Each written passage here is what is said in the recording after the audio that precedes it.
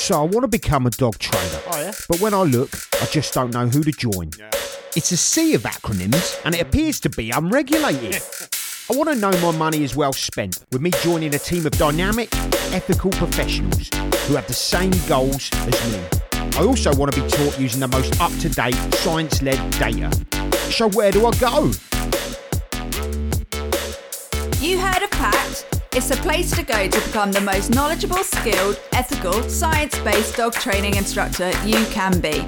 It's also one of the few organisations good enough to be a member of the Animal Behaviour and Training Council. The Professional Association of Canine Trainers, PACT for short, is here to help you become the best accredited dog trainer you can be. PACT gonna help you reach your goals. PACT is the place you need to go. Oh, PACT if you love dogs like we do too. PACT, we are indeed the place for you. Hey, PACT, it's time to take that leap of faith. PACT, delay no further while you wait. Hey, PACT, we are a super friendly team. PACT, come and join and start your dream. Come find us at pact-dogs.com.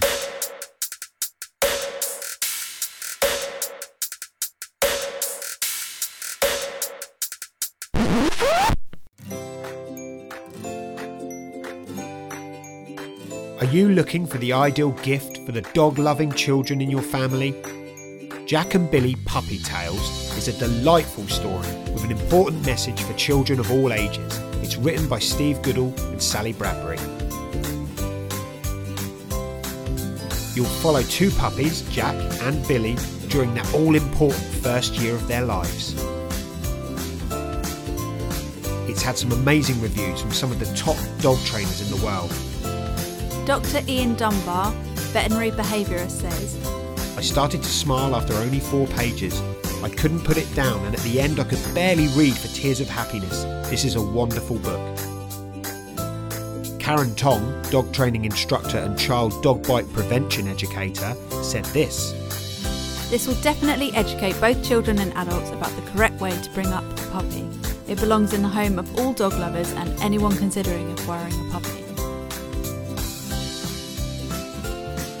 You can find us at jackandbillypuppytales.com and join the adventures. We're also on Facebook, Jack and Billy Puppy Tales. See you soon.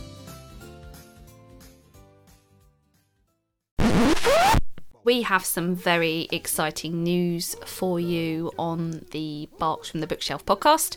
Our lovely friends at Dogwise, who publish a lot of the books that we have featured and are due to feature, have decided to give all of you lovely listeners 10% off all of their titles. So if you head to their website, which is www.dogwise.com, you can have a look at their catalogue, and when you get to your shopping cart at the end, just type in the coupon code, which is BARKBOOK, all one word, BARKBOOK, and they'll give you a whopping 10% off. Enjoy! Hey! Barks from the bookshop, and we're gonna learn about our dogs. And barks from the bookshop, and we're gonna learn together. Barks from the bookshop, and we're gonna learn about our dogs. And barks from the bookshop, here we go. Hey! Barks from the bookshop, and we're gonna learn about our dogs. And barks from the bookshop, and we're gonna learn together. Barks from the bookshop, we're gonna learn about our dogs. And barks from the bookshop, hey! Hello. Hello! Guess who's back? We again. We already have been back though, but not. Yeah, This is a book review show. proper one. An old classic. Yeah. Exciting. And we've got some more lined up, haven't we? So we're back in the room. Oh, good golly, we've got lots Yeah. of things lined up. As everyone knows by now, we've been a tad busy. Oh, before we launch into Brain that, not we should working. probably say, shouldn't we? Well, describe where we are yeah, now. we're sat not too far from the tits that Steve often talks about. Yep. We're in my garden. So we were It's outside recording. Yeah, Jay is working from home today in the office, and we thought it's very sweaty, so why don't we set up outside? So You might hear little birdies. Birdies. You might hear some little butterflies fluttering. I know. You might hear There's a robin right now. Can see a robin barking. Yeah, well, you will hear. Yeah. At some point. You might hear one of my ducks quack. We might have to. That's not a euphemism. We might have to, like, if someone fires up a strimmer or something, we might have to do some sharp edits. But it's very nice being outside, it's lovely, isn't it? Oh, yeah. I mean, it's only, what time is it now? It's like 11:20, and it's hot. I know. Mind you, I just feel bad because I've spent the last couple of months saying, where's the summer? So I'm not moaning about it being hot at all. That's the quintessential British problem, isn't it? Yeah. About the moaning about when it's not sunny, then moaning about it being hot as soon as it gets sunny. It's a classic. Yeah. It's what makes us British. Indeed. And, you can always have a conversation with a random about the weather because it's so changeable. Exactly. So we've released a special episode, which actually just fell on our number 40. That was our 40th episode. It was almost as if you did it on purpose. No, yeah, it was almost, but I do nothing on purpose. So it was just luck. Just a happy coincidence. And that's all about our new venture. Yeah. Dipping our toes into revolutionising and helping to regulate the dog training industry. Just in our spare time, Just in our spare time. I mean, obviously you can go and listen to that for all of those, episode 40, for all of those details about what Please do. Nat, Jay and Corin are getting up to now. Super, super exciting stuff. But that's why, obviously, again, we've been on a bit of a hiatus, a bit quiet. We have been a bit quiet. Because, I mean, diaries just went bonkers as well, didn't they? Where we were sort of coming out of lockdown. Yeah. Just can't train enough dogs quickly enough. No. We just got, it was an avalanche of inquiries, which is good in some ways, hard work in others. Yeah. I don't know what's either. Everyone's decided they want to train their dogs, or everyone went and got a dog, or not. I think it's a bit of everything. But yeah, it's been interesting. Let's put it that way. I had some wonderful group classes, some really, really wonderful group classes. We actually did a thing where we decided that anyone that was going to join our follow-on classes. So we have like puppy classes that we run, and then we have follow-ons from those puppy classes. We have a life skills, a bronze, life skills, silver, gold, all that sort of thing.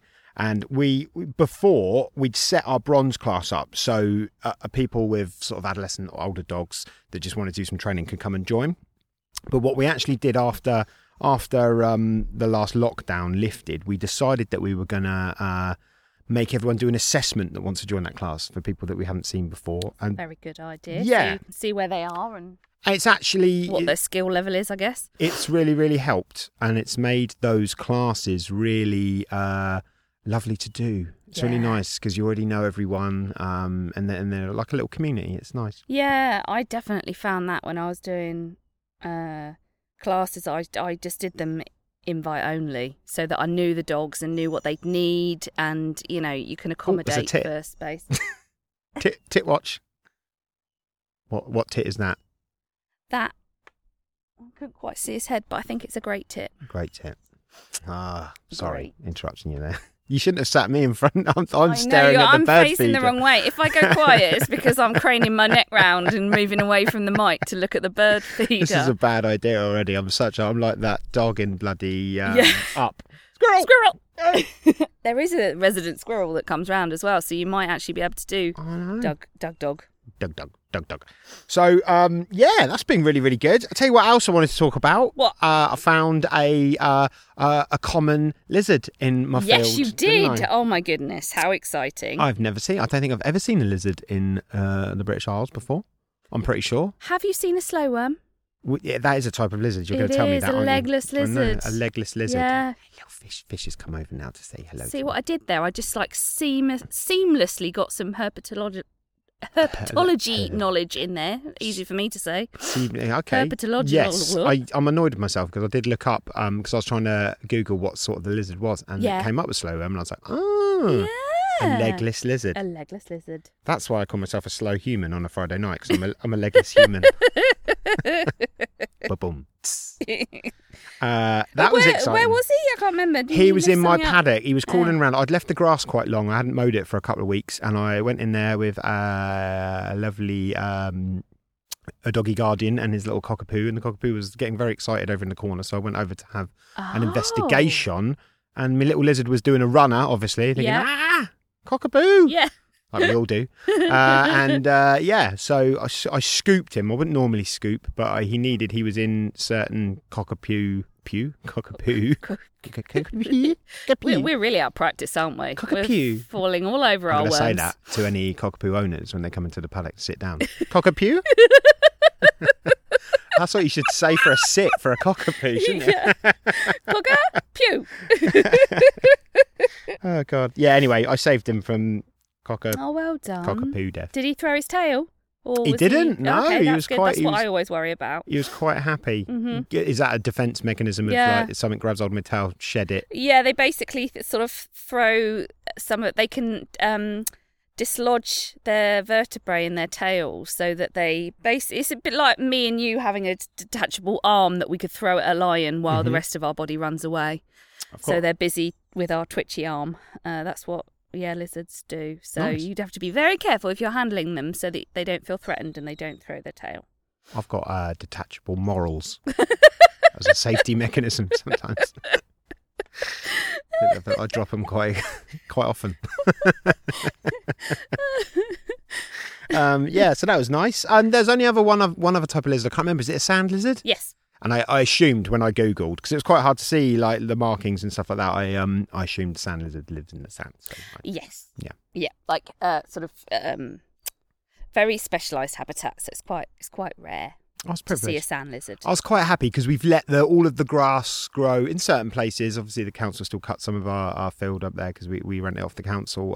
But it's lovely up there at the moment. I'm sure your field is absolutely gorgeous at the moment. I haven't been down there for a while, but it's just nice, isn't it, to see that sort of wildlife cohabiting. Yes, indeed. I've got my pond, haven't I, down the field? So we've had loads of dragonflies that are huge. I love dragonflies. And you have to watch where you're going because they fly past you. And if one of them hit you in the head, you'd know about it. You really would, yeah. It would make a serious donk. Yeah. What's the difference between a dragonfly and a damselfly? Damselfly is that damselflies are generally even smaller and more fragile looking. Okay. But the main thing is that when they land, damselflies put their wings together behind them, and dragonflies have their wings apart. Yes. So we went on a beautiful walk to a wildlife trust sort of nature reserve place, and I saw my first ever kingfisher in the wild. And it was really funny because we went for a picnic and we found this spot by this little babbling stream, and it was beautiful. It was like a postcard. Yeah. And I sat and we just talked because we'd seen a sign saying that there were kingfishers about. I was like, oh my God, I hope I see a kingfisher. And I'm not telling a lie here. As soon as I sat down, one flew, literally as soon as my buttocks hit the floor, one flew past down the stream. Now I didn't see it, but I saw something sort of iridescent blue. I mean, you know, like the quintessential kingfisher photo where they're on a perch and they're fishing. Yeah. It's very rare. It's very rare you actually see that. And most of the time, not to ruin it for everyone, photographers have put a stick in the stream. Yeah, I did figure there were a few little points along the stream where I wondered if people had put things there to try and get them to sort of... So most of the time, you just see that kind of mermaid blue, isn't it? It's really I was like, colouring. I was like, Corin, I just saw a kingfisher. She was like, yeah, right. Like, obviously, like you would be, like literally the second I sat down, I was like, no, honestly. And I was like, it flew that way. It'll probably be flying back at some point. So we waited, and then about 3 minutes later, shoom. Well, that's not too bad because usually that would be like a 2-hour wait, and you're like, oh, I have to. Well, it happened 4 times past us, and then when we got up and looked back along the stream, we saw 2 fly up. So, and that was a better view. Yeah. Right, because it was shump, otherwise. But that was great. One more wildlife story. I didn't realise I had so many stories. Yeah, you've got some. Gone off a tangent. It's that kind of time of year, though, isn't it? Where So I've tried to teach a couple of crows a recall at the field, and it was Right. a big mistake because now what they do is when I get to the field, they fly down to the paddock and sit on my gazebo frame, just going Right. shouting So what at you've me. done there is failed to think through the Yeah, annoyance quite like 'em. of training a recall with a call. I didn't realise how loud they are. Yeah. And that they also like to, so they sit all around the paddock in the place where I am now, and they always sit on the bits where, so like on the top of the gate, they sit there. Yeah. So they like to poo on top of there, Yeah. obviously. So that's where you want to put your hand when you're opening the gate. So Yeah. I've fallen foul of that a few Yeah. times. Literally. Yeah, they poo on all of the seats that I sit on Mm-hmm. inside the paddock now. So I have to wash them down every time I go in there, and they just scream at me. But I have got it. I do that noise, Yeah. and they come flying down to the paddock, and then I Wow. throw some food down for them. Amazing. Yeah, they're cool. They're very It's cool. very good. They're clever, Remember and they're really handy for using if you've got bird chasing dogs, because they're Oh, bold. yeah, They yeah. are bold as brass. Yeah, I'll tell you. completely. We've got one that follows us around the field as well, Mm. and yeah, he knows he can just take off, and that's it. Did you hear that toot toot then? Nope. There was a sort of horn type noise. You might hear it again in a moment. It's one of my neighbours because they've got a very long garden, and the kids play up the end, so that's how they call them back in for lunch. So it must be lunchtime A right now. child recall. Yeah, basically, yeah. But he works on the railways, and it's the horn that they use to warn engineers that a train is coming. Oh, everyone So rewind they've the got podcast it- back a little bit and see if you Yeah, can they've hear got it. it at It'd be home interesting if it came to out call on the their mics. children in for What a lunch. great idea! Yeah, it I is. could do with that. I could do that. Call Corin down from upstairs. I'll ask him if he could get you on. Any news then, Nat? I've been blabbering. What you No, you got? haven't been Anything? blabbering. It's nice Anything at all. happened? What's been going on? What's going down in Nat Town? What's going down in that time? I'm just really busy with work. Mm. And Drax is nearly there with getting in the van. Yeah.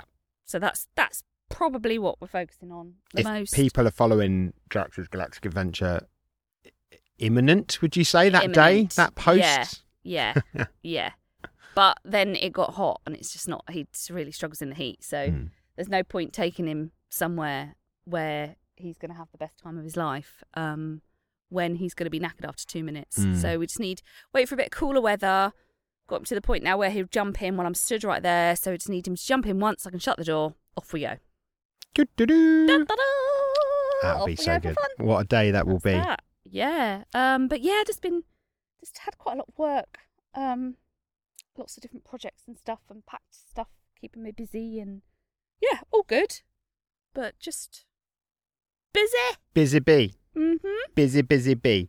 So then, as we alluded to, this is a book review show. We've asked people some questions. We've got some questions coming up at the end as well. Yeah, thank you, guys. Thank you very Always much to very everyone. good. We've been sitting on this interview for because the pack thing happened straight after we got in touch with Jesse and Robert. We've been sitting on this one for a while, right? I can't remember when it was actually. Was it May?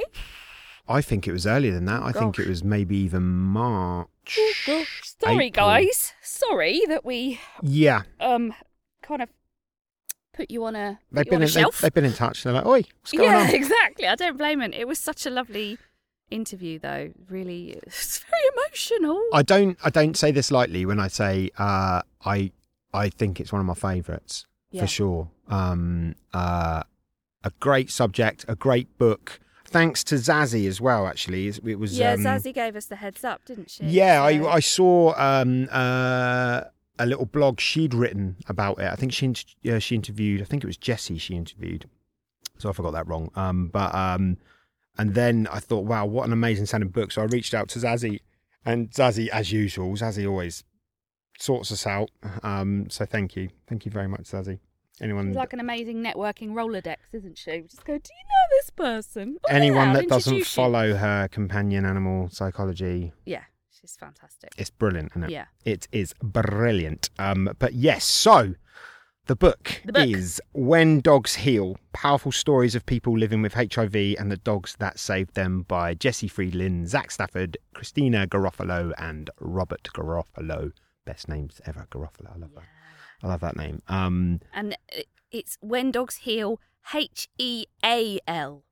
It's I've not got about heel work or obedience. I've got an admission to make. What? I didn't put the two things together until we were in the. I had a dawning moment when we were talking in the interview about the heel and heel thing. I'm not sure if it's actually mentioned in the book, which would be very embarrassing. But I didn't. When they said, I was like, oh yeah, see what you did there. Yeah. So it is a different kind of book, isn't it? It really is. It's well. Should we before we go in? Should we go for a why read it? Let's do it. Seems like an opportune moment. I've forgotten the format of everything, but let's try and stick to what we usually do. Learn by doing. All right. Why read it? Why read it? Why? Wow. Oh, Why? A little tiny spider walking across the book. Oh, that's cute. Hello, little spider. Why read it? Yeah. So it's not our usual subject. Well, it's about dogs, actually. I think we're probably. Yeah, I would also say it's not a standard read. Like, you wouldn't sit down and read it in one go. But the way that it's kind of formatted is basically a sort of compilation, isn't it, of stories. It'd make a good coffee table book. It's like a cathartic coffee table really read, isn't it? Like, yeah. And I'm not saying that you can't sit down and read it all in one go, because it is quite addictive as well, actually. I did read it all. Yeah, you read one of the stories and then you think, oh, just read one more. Read one more. It's just lovely. A really lovely book. Very, very insightful. Yeah. In terms of the world of having a positive HIV diagnosis and what that means for your mental health and your quality of life, and it was a real eye-opener for me. Yeah. I always, it's scary to step outside your comfort zone in terms of what you can talk about and things. So I was really nervous for the interview for that reason alone. Like, you never want to be the idiot, do you know what I mean? Oh, you just don't want to say the wrong thing exactly. and use the wrong terminology and upset someone. Or, exactly. Not that we're going to sort of bulldoze in, but it is a sensitive subject, let's be honest. It is. Oh, but luckily enough, Jessie and Robert were just the loveliest people. And so open and... Yeah, it was brilliant. So format-wise, the book. So you've got these stories about all these people, different people. I can't remember how many there is in total. A lot. And each person has a photograph by Jessie, who is a world-renowned photographer. So not only do you get the stories, which are just amazing, but you also get these pictures of the people with their dogs, and I mean, you go through and you just look, and it's just amazing. And he's got such a lovely style, hasn't he? Because it's not, I mean, it is posed as in they're in a studio and sometimes they're looking at the camera, but I think I remember him talking in the interview about how it was the sort of essence of the relationship that he likes to capture. Yeah, and he certainly gets that. I mean, they're just lovely little, like, you feel like you're kind of peeking in on a moment. Yeah, and I think that's the beauty. We definitely go into this in the interview, don't we? But that is the beauty of it. It's the moments. He's captured those moments so perfectly well. Also, we were saying before, weren't we? Like, everyone in this book has got great names for their dogs. Yeah. They either rhyme. Hoot and Sploot is one of them. There's it's great. Such an eclectic mix of dog breeds and names and people with really cool style and tattoos and it's just made me feel like my life is fairly boring. No offence. I definitely haven't got as much character as any of these lovely people in the book. Well, they have got a new tattoo though. I have got a new tattoo. Yeah, something we should have talked about at the beginning. There. Yeah, it's just wonderful, and obviously each story. I don't want to give too. It's one of those ones where you don't want to give too much away about anything. So I don't want to talk about too much of the body of the stories, and we go into it a little bit in the interview. Look forward to that when it comes along. But each story kind of goes through people, what maybe they were doing before they got the diagnosis, when they got the diagnosis, how it affected them, and then what has happened, like how a dog in some way, shape or form has joined that journey. Yeah. And either helped them in some way, shape or form, or given them a moment of hope It's wonderful. It is, like I say, it's wonderfully cathartic. I did read it all in one go in the bath.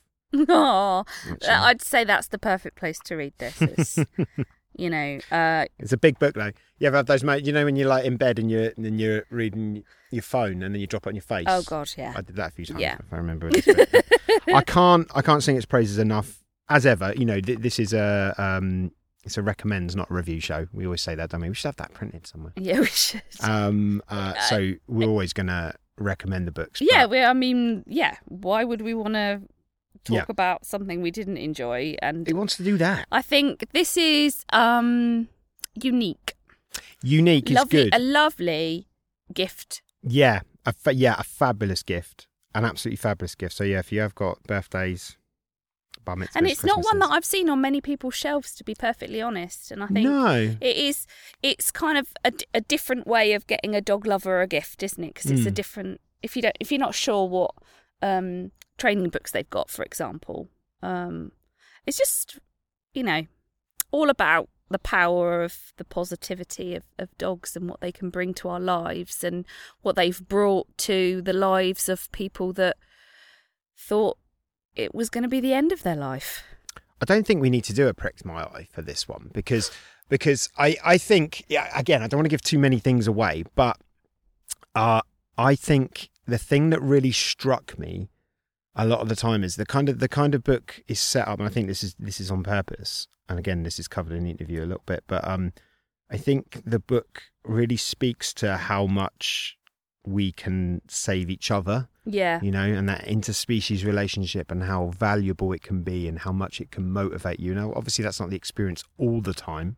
I think when we spoke to Maria Gudovich about Dr. Dogs, there's a really, really good part of that book where they talk about the dangers of having to look after a companion animal when you are in certain situations and things. I think that the other side of that coin is something. Yeah, and also Carrie Westgarth writes in her book about, are these all actual positives that these dogs bring us? And I think... I remember saying to Corin the other day, I was like, there's all of these people talking about the fact that dogs reduce stress levels, and I goes, these guys are going to put me in an early grave, I tell you. Yeah. Mainly because I don't mean that, obviously. I'm going to trip over a baby gate at some point and crack my head open. Goodness me. When I placed my blue bone at the top of the stairs. Oh my God, I nearly broke my ankle the other day. Oh, by the way, love to Pernell, who has actually broken her ankle, because someone had put a hoof under a bed. And I trod on the bed and I rolled over on it.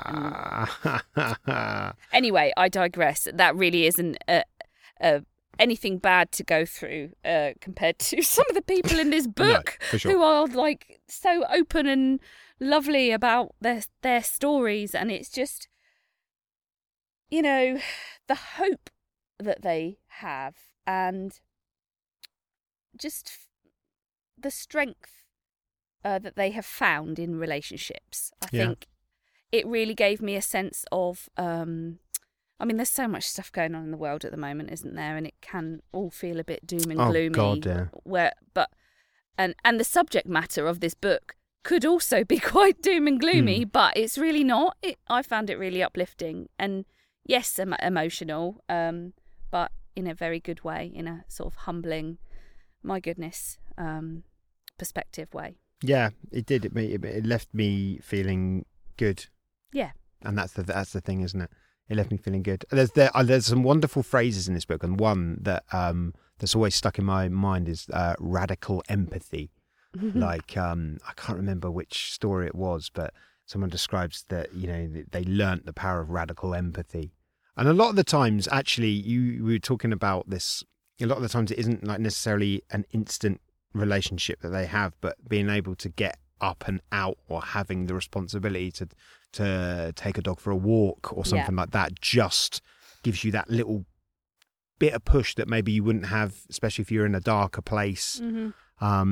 It's just a wonderful book. Yeah, just a wonderful book. It is. Sold. It is.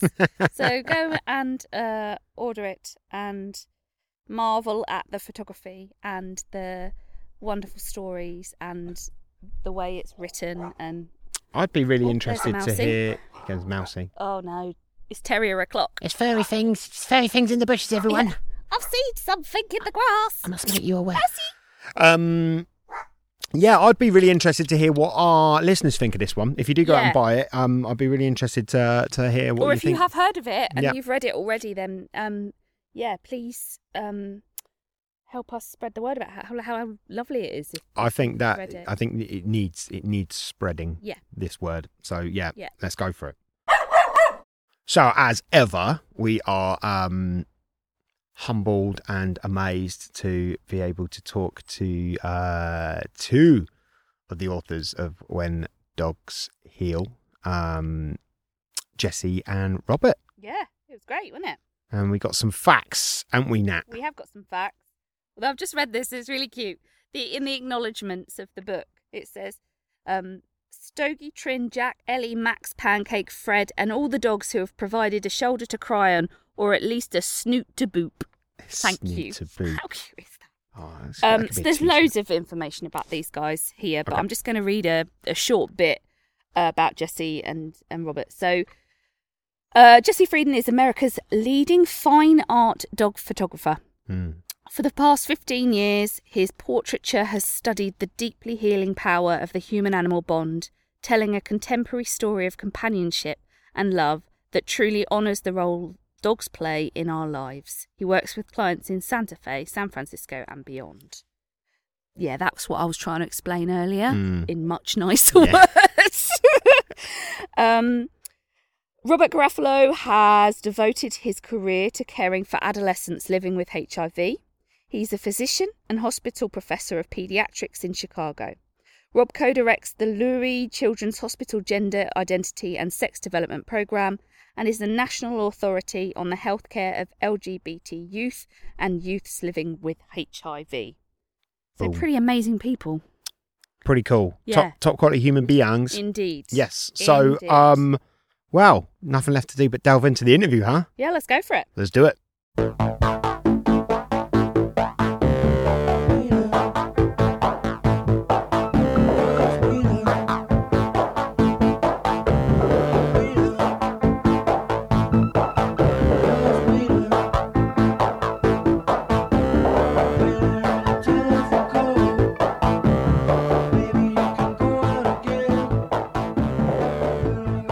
I feel like I need to identify the elephant in the room. If anyone can see, it's been a really sunny day in the UK and we don't get them very often.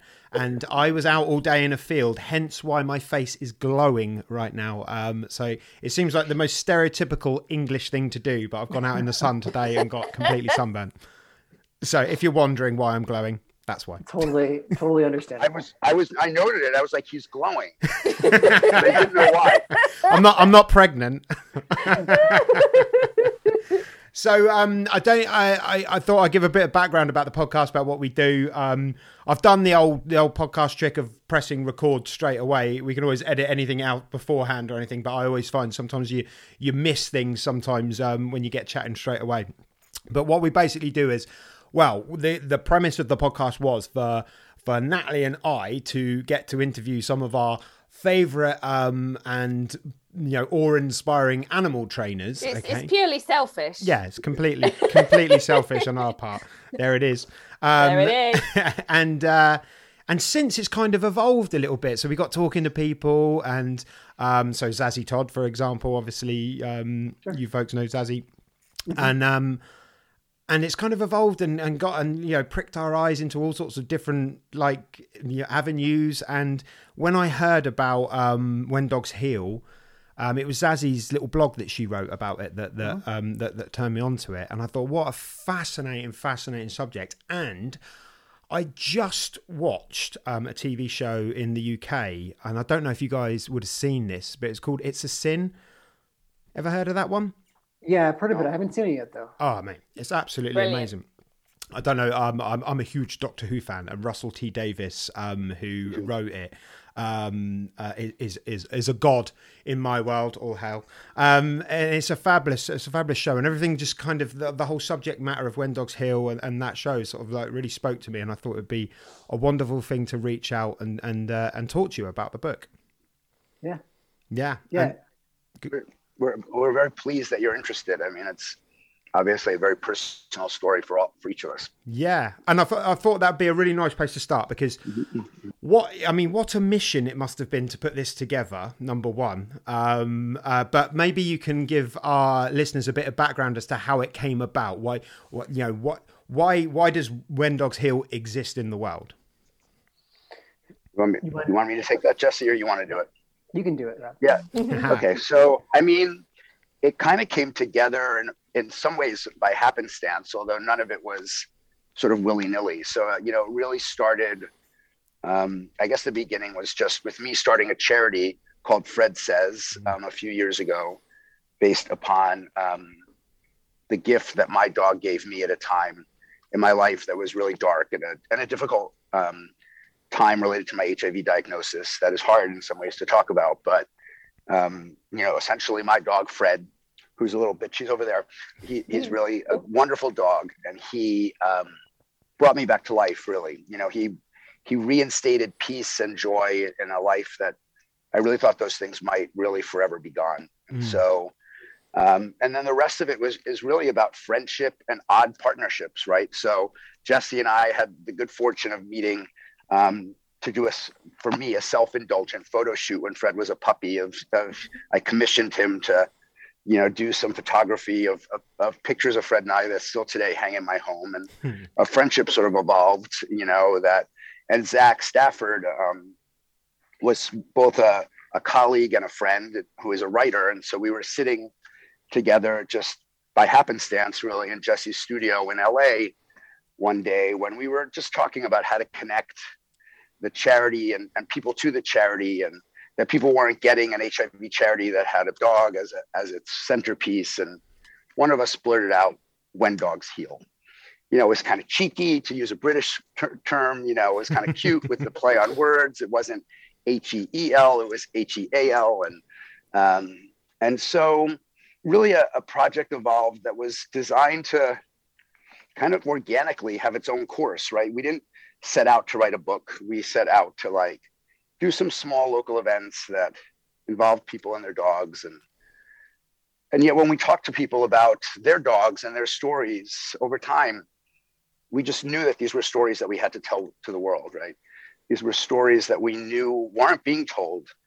And particularly as someone living with HIV, these were stories that were flip the narrative of what it meant to be HIV positive, right? I mean, everything that you hear about, and I'm a medical doctor, and so this is part of my academic world as well.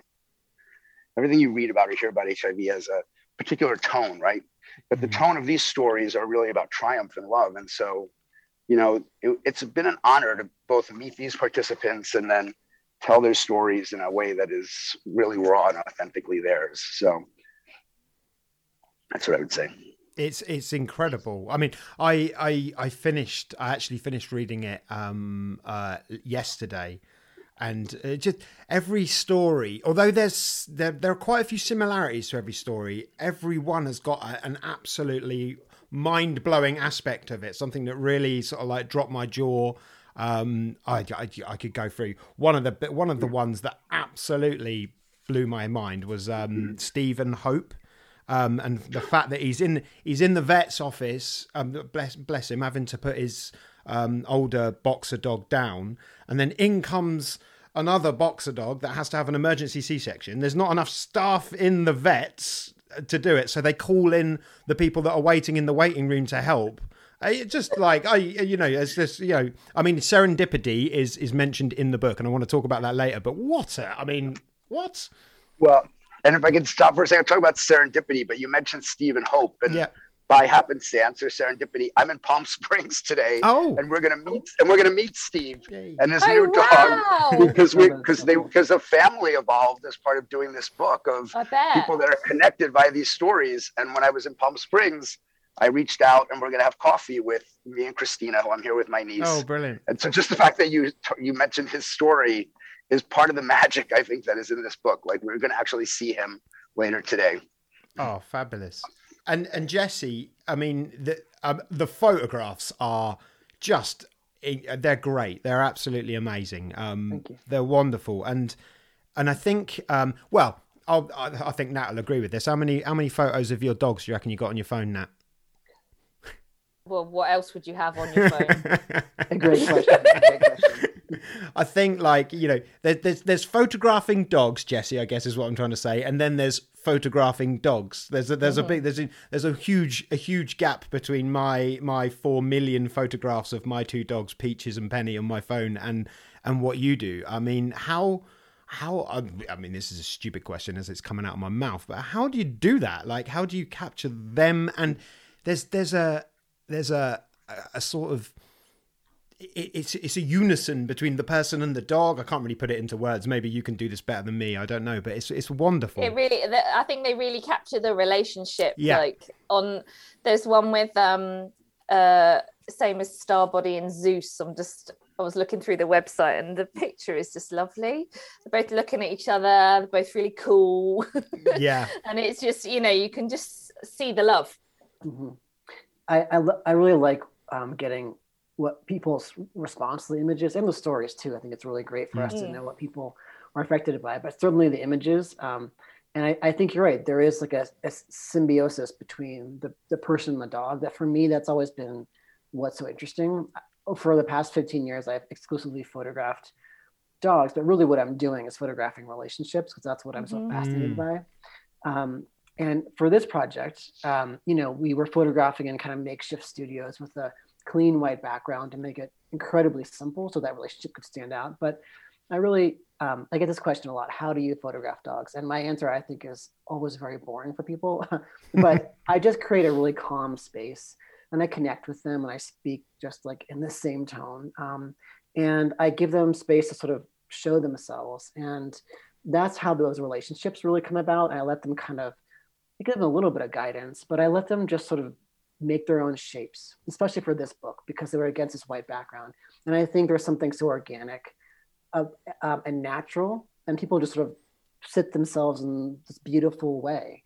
On top of that, I've been doing this for a very long time. I'm not an actual dog trainer like you have spoken to in your podcast for so long, but I've been working with dogs for almost 20 years every day. So, you know, I bring a lot of, you know, just dog sense, and I've seen it all and none of it is weird, and I think that's just for me, my approach. I never have treats or toys. I just kind of, you know, I know it's going to happen before it happens and I just make space for it to happen and I shoot through the moment, and that's been my technique. As weird as it is. Yeah, no, it's a perfect technique because then you capture the reality of the relationship rather than a pose. That's right. Yeah, I think yeah, go ahead. I was going to say, I think for me, the photos that you took are the perfect complement to the stories, right? And that's what we didn't set out to do that, right? None of this was set out to have it end up the way that it did. But in the end, the images, the photos that Jesse took were the perfect complement to like everything that the stories tell you. They tell you one part of the story, and then the pictures and the photos Jesse took tell you another part. And both are equally important, and they balance one another, I think. It all comes together for like an incredible emotive experience. Yeah. That was the goal. That's always the goal for me, is to give that to people. And I think Rob's right, because we all, the four of us that made this book, we came to it either from personal experience, of whatever sort, a deep passion for this experience, and a sensitivity that weirdly we all just kind of complemented each other in that way. I think that's why that, you know, we came up with this kind of, you know, holistic project that shows all that sensitivity. So I just wanted to talk a little bit about, so I would consider myself probably in the kind of ignorant category when it comes to HIV. Like I say, that TV show really, because when I was growing up was when AIDS became a thing, and I remember adverts on television in the UK about it, and I remember all of the fear and the misinformation and the scaremongering. I remember kids at school, the things about can you catch it off a toilet seat and all of that crazy things that used to go around. But reading this, I actually realised how still ignorant I still am. And I think, books like this can go a really long way into breaking down the word stigma is used a lot throughout the book. And if there's one thing I learned from reading the book, it's that, cultures, societal expectations and things like this are going a long way to ruin people's lives, whether intentionally or not. And I kind of felt a little bit ashamed as I was reading it as to I didn't know, I didn't know what the state of medication is for HIV nowadays.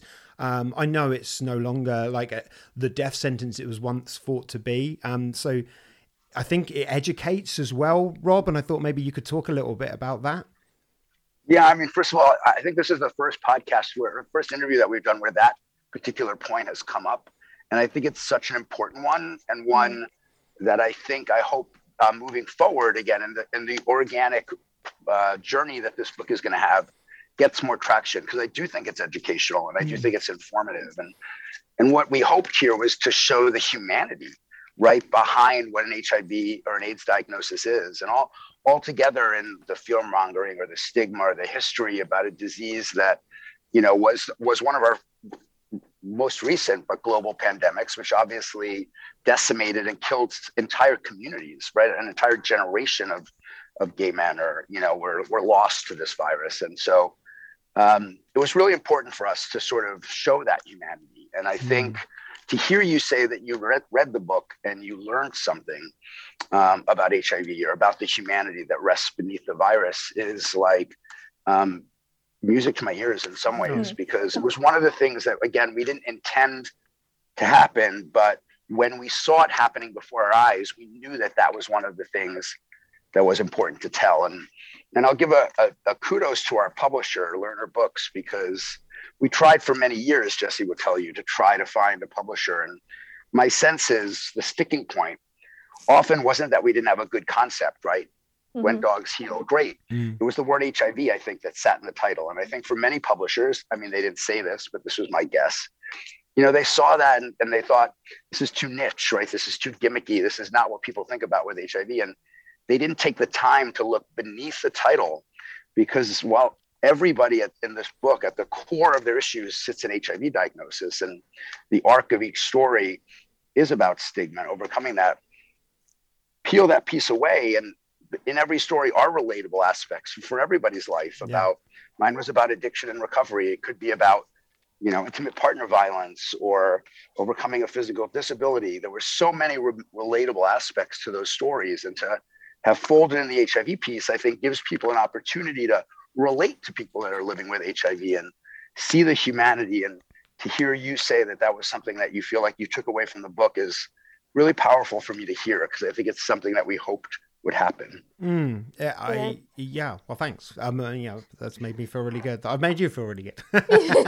I think the publishers that didn't go for it as well, they probably maybe misunderstood or didn't have an appreciation of how powerful dogs are when it comes to social facilitation. And one thing that I love about my job working with dogs is that I meet all sorts of people that I would never normally meet, because unless you're making a real concerted effort to kind of leave your bubble, you end up meeting the same sort of people, don't you? And whether that is a mental health illness, a disease, other conditions, a physical disability, or just different jobs and classes and cultures. And, dogs can be that common denominator. And I think that's what's great about this book, is it's eye-opening to a world that probably most people don't have a lot of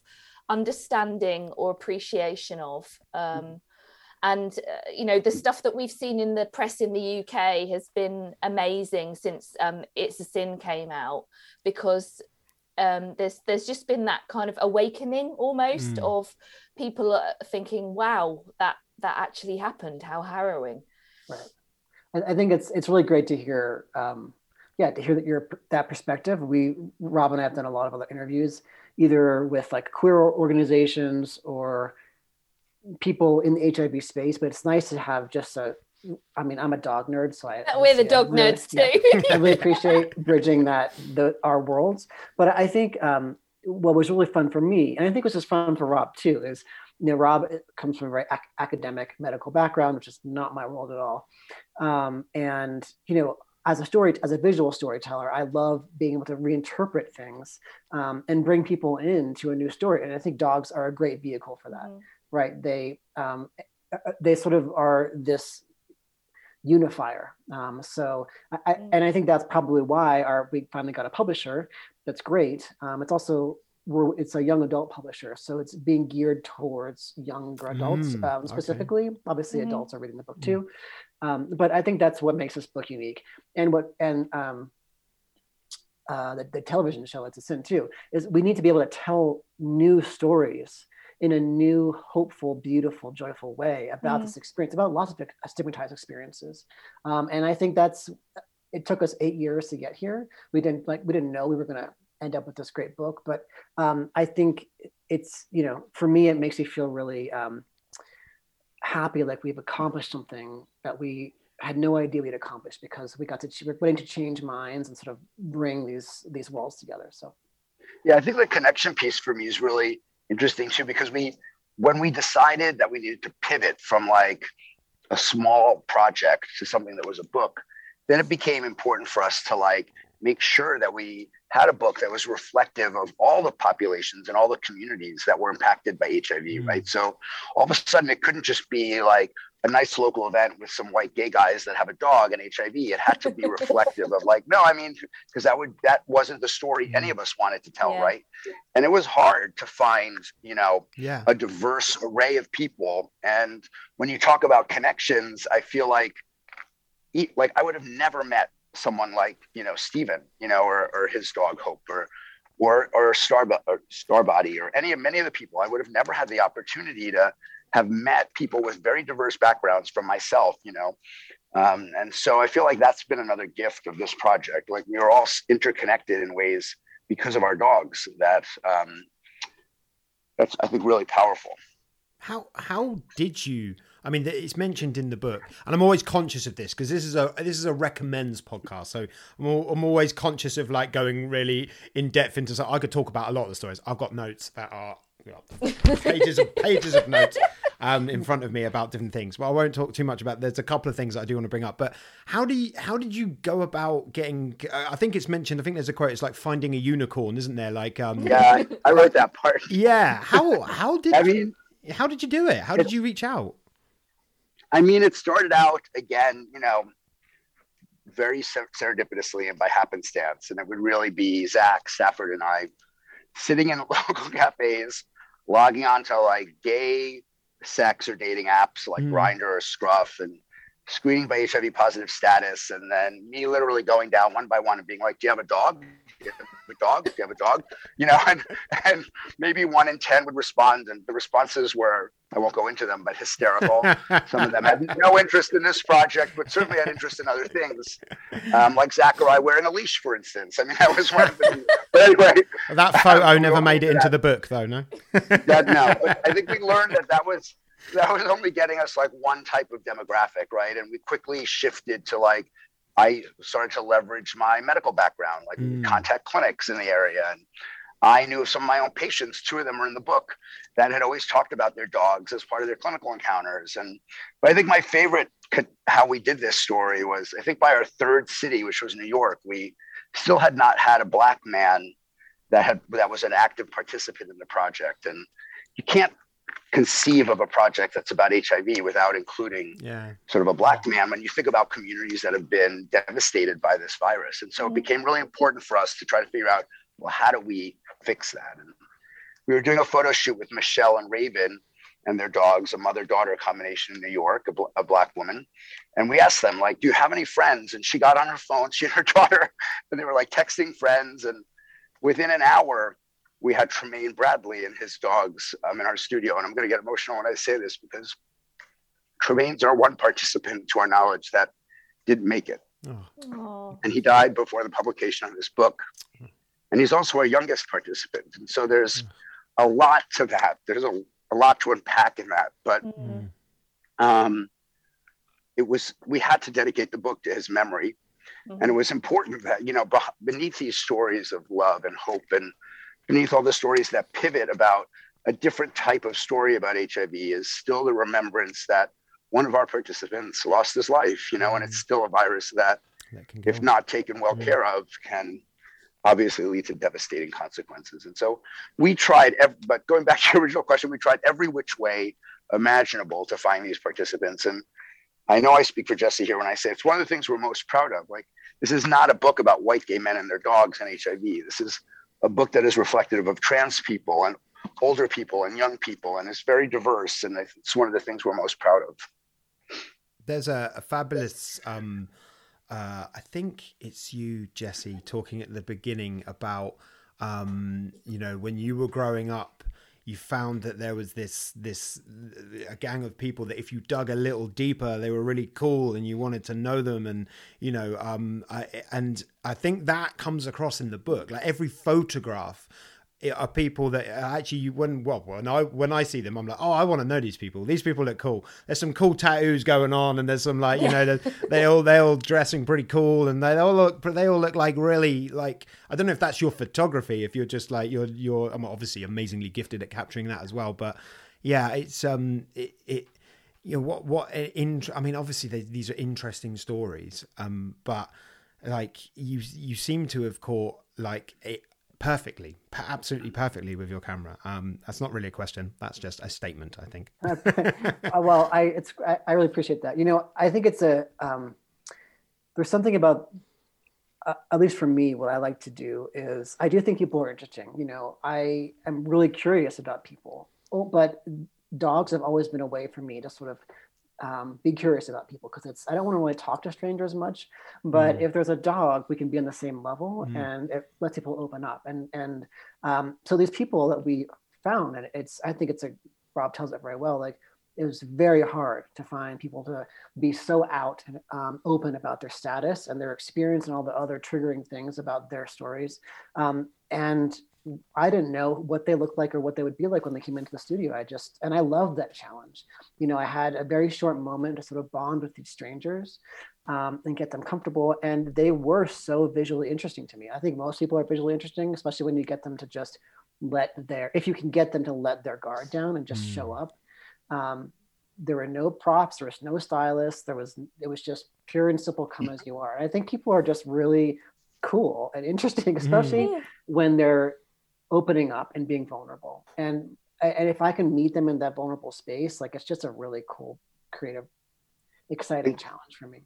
And kudos to our writing team, you know, led by Zach and Christina, really, who got these 36 participants to, like, open up about, like, raw aspects of their lives in HIV that, like, people don't often talk about, you know, and is, as you said, highly stigmatized. So, like, to read, actually, the story that really stands out to me is Santi's story with her dog Duchess, who Santi was my patient. You know, she has no problems with me saying this as a young Black trans woman who I'm incredibly proud of.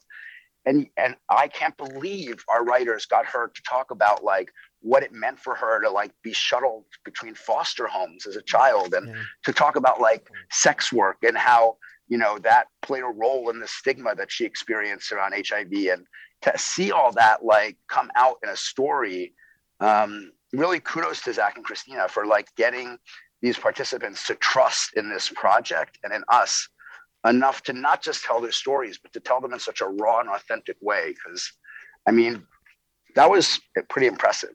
Yeah.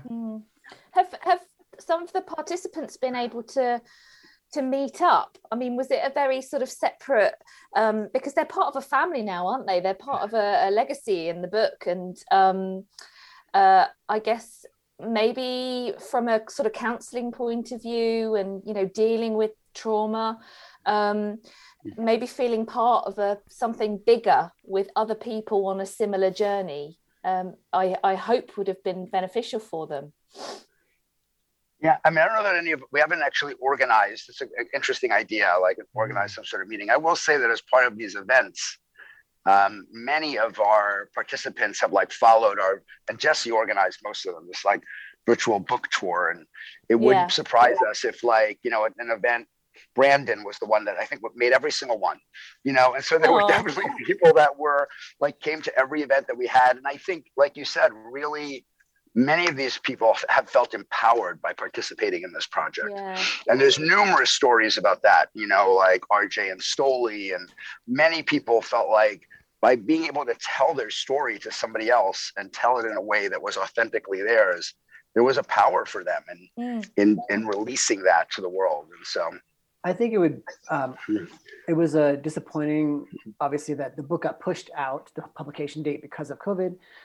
It would have been really fulfilling for me, selfishly, to have in-person events and have some of the participants come and get to sort of interact, just because like this book for me, and I think for everyone, is like about holding space for these people and just kind of shining a light on their experience. I think it would be really wonderful for somehow to let these people not only just read each other's stories by getting a copy of the book, but sort of, have that in person. Yeah. We've tried, I think. I was going to say we've tried, I think, to involve them. But I do think if there's one thing that I wish we could have done differently, and we've been asked that question a few times, it would be to have had the opportunity to do some like live events, which I think would have showcased these participants a lot more. We would have had the opportunity to bring them to events or involve them in events in a way that wasn't a Zoom meeting, right? It was something in person. And I think, that's probably the one thing that I wish we could do differently. The human, I mean, I want to get talking about dogs in a minute. Like this is how amazing this book is. We spent the first half all talking about the people side of things, but there's some wonderful, one of the reasons everyone needs to go out and get this book right now is there are some real wonderful human moments in it. There's loads I could talk about. There's a couple that I wanted to bring up. It's Adam and Layla, who are the cover stars of the book. With their matching bracelets. Yeah. Yeah, love it. The moment where he goes out, I think he has like a 2-hour conversation with his dad, who's is his dad from China? I can't remember now off the top of my head, but there's a cultural sort of divide and again, a cultural stigma around HIV. And he goes out and has this conversation with his dad, and they're eating, they've gone to dinner or something. And he takes a bite of his dad's steak, and then his dad hands the steak, like the whole rest of the steak, over to him. And he immediately thinks, my words didn't land. And he thinks because I've eaten the steak, now he needs to give the steak over. But he was like, no, I just thought you were hungry, and then takes a bite of it himself. And I teared up when I read that. I thought, what a wonderful, a simple but wonderful moment of understanding between two people. It almost couldn't be. Almost didn't need words for that little moment. That's beautiful. And there's another really, really beautiful moment, Rob, when you're talking about, and obviously some of these things might be difficult for you to talk about, but when you're talking about your mum and how difficult it was for you to talk to her, but when you talked to her, the only thing she was concerned about was the fact that someone had hurt you, and that's just so mum. And then there's that moment where she's and when she's talking to little Fred, just saying that you brought my son back, and I just again, tiny moments, and I apologize if I upset you, but tiny moments that I think are so beautiful and so heartwarming. And we can talk about, and we have over the last couple of episodes we've been talking a lot about dogs, how they're working in the world of medicine, how they're affecting human lives. Suddenly our podcast has taken this sort of turn where we've talked a lot about this, and there are things that I'd like to talk about in a minute. But those, well, like Nat said, like they're great social lubricant, aren't they? These little things that they can help with. But those human moments are beautiful, and and that is a word of warning when you read the book as well. You do need little windscreen wipers to be able to read it. I always say, we've been living with these stories for 8 years, some of them, and I'll pick up the book and I still get teary-eyed. I mean, even just hearing these moments you're mentioning, they're powerful because I mean. We all connect with them so much. I think that's the power of storytelling, of good storytelling, which is attributed to our great writers and our participants.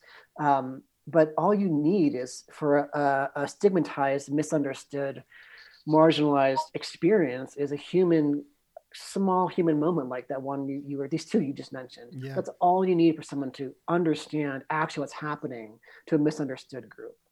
So I love hearing people get teary about this. And I think the story of Adam and Layla is the point you mentioned is a really good one. It's one of the reasons why I love that photo the best, right? Because you see the sweetness of that, young adult and this dog and how beautiful they are together. And to think that for whatever reason, earlier in his story was that he felt shunned by his family because of his HIV status, and that anyone could look at that young man and that dog and not want to just give them a hug is part of what I was talking about earlier, the complement of these beautiful images with these raw stories. Like, it's hard for me to justify or juxtapose those two worlds together, right?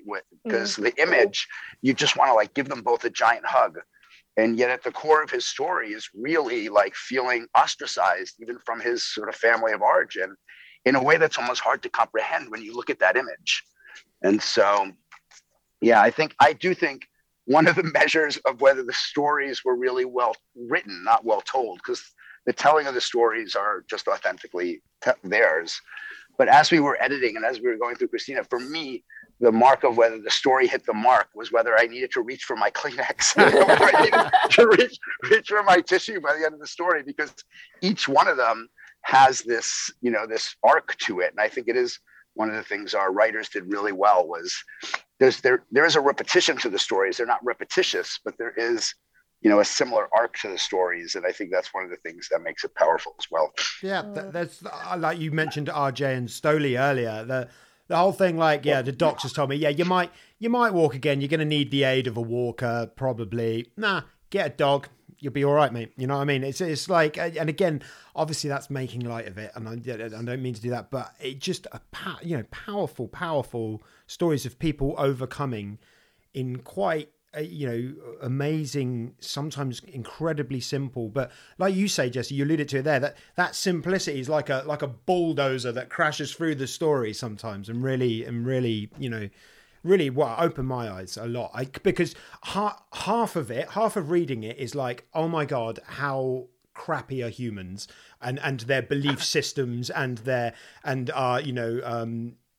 way we treat each other, superstitions, all of that thing. But the other half of it is how amazing are humans and what they can overcome.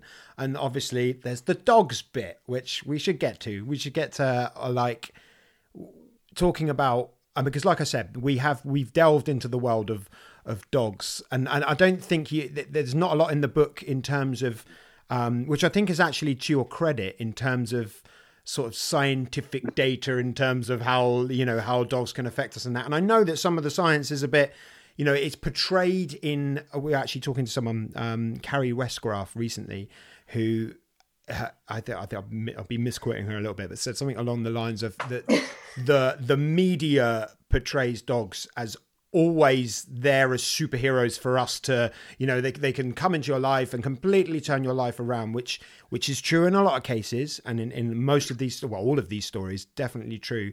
But sometimes I think we have to be careful about how much sort of emphasis. And there's a lovely, you talk about that actually at the end of the book, Rob, right at the very end, about my story. Yeah. How you have to, you have to turn up as well. It's not just a one, don't put all of your hope on this. If you're not turning up, it's not going to work. And I think, dogs, a lot of the things, again, the similarities in the stories, a lot of people mention it's the small thing. It's this one little small thing that you can almost, through every story, see the similarity in terms of there's a quote in almost all of them where it's like, and when I saw the dog, I instantly fell in love and felt like here's something that needs me to be better for them, and that's a huge part in terms of dogs. Well, when you're hopeless, and I think a lot at the core of a lot of these stories, it comes a moment after one's HIV diagnosis where you do experience an element of hopelessness, right? And so what these dogs have done, and sorry if I get a little emotional about talking about it, is they give you a moment, they give you a flicker of hope. Like that's what the unconditional love does, right? It doesn't change your life, right? Like my dog's still here, but I have to show up every day and make those decisions, right? My dog doesn't make those decisions for me. But what my dog did is in that unconditional love, it gave me a glimmer of hope when I like most needed it. And I think that's the spark that you see in every story. It's not that the dog changed these people's lives. It's that the dog gave these people an ability to believe in themselves again, right? Gave them hope, you know, at a time when that was what they needed most of all. Yeah. I always think that dogs, no matter what your situation, they are constantly reminding us how simple joy can be, and just, you know, tiny little moments like you know, squeaking a toy, or you know, I'm guessing when you have a diagnosis like HIV, anything that makes you smile is going to be a good thing. I mean, it might be few and far between to start with, but dogs will certainly help with that. Yeah, I mean, it can be an overwhelming identity being HIV positive. This hasn't come up in many of our interviews either, but like so many people, you know, myself included, it doesn't matter if you're an academic or you wash cars or you're a teacher or it doesn't matter. You're just defined by your HIV diagnosis, right? That becomes the all-consuming identity. And what is different here is that when my dog looks at me, he doesn't see an HIV diagnosis, right? But the dog doesn't care about any of that. So they look past that identity and see again the humanity that underlies, I think, the diagnosis. And that's, I think, super important.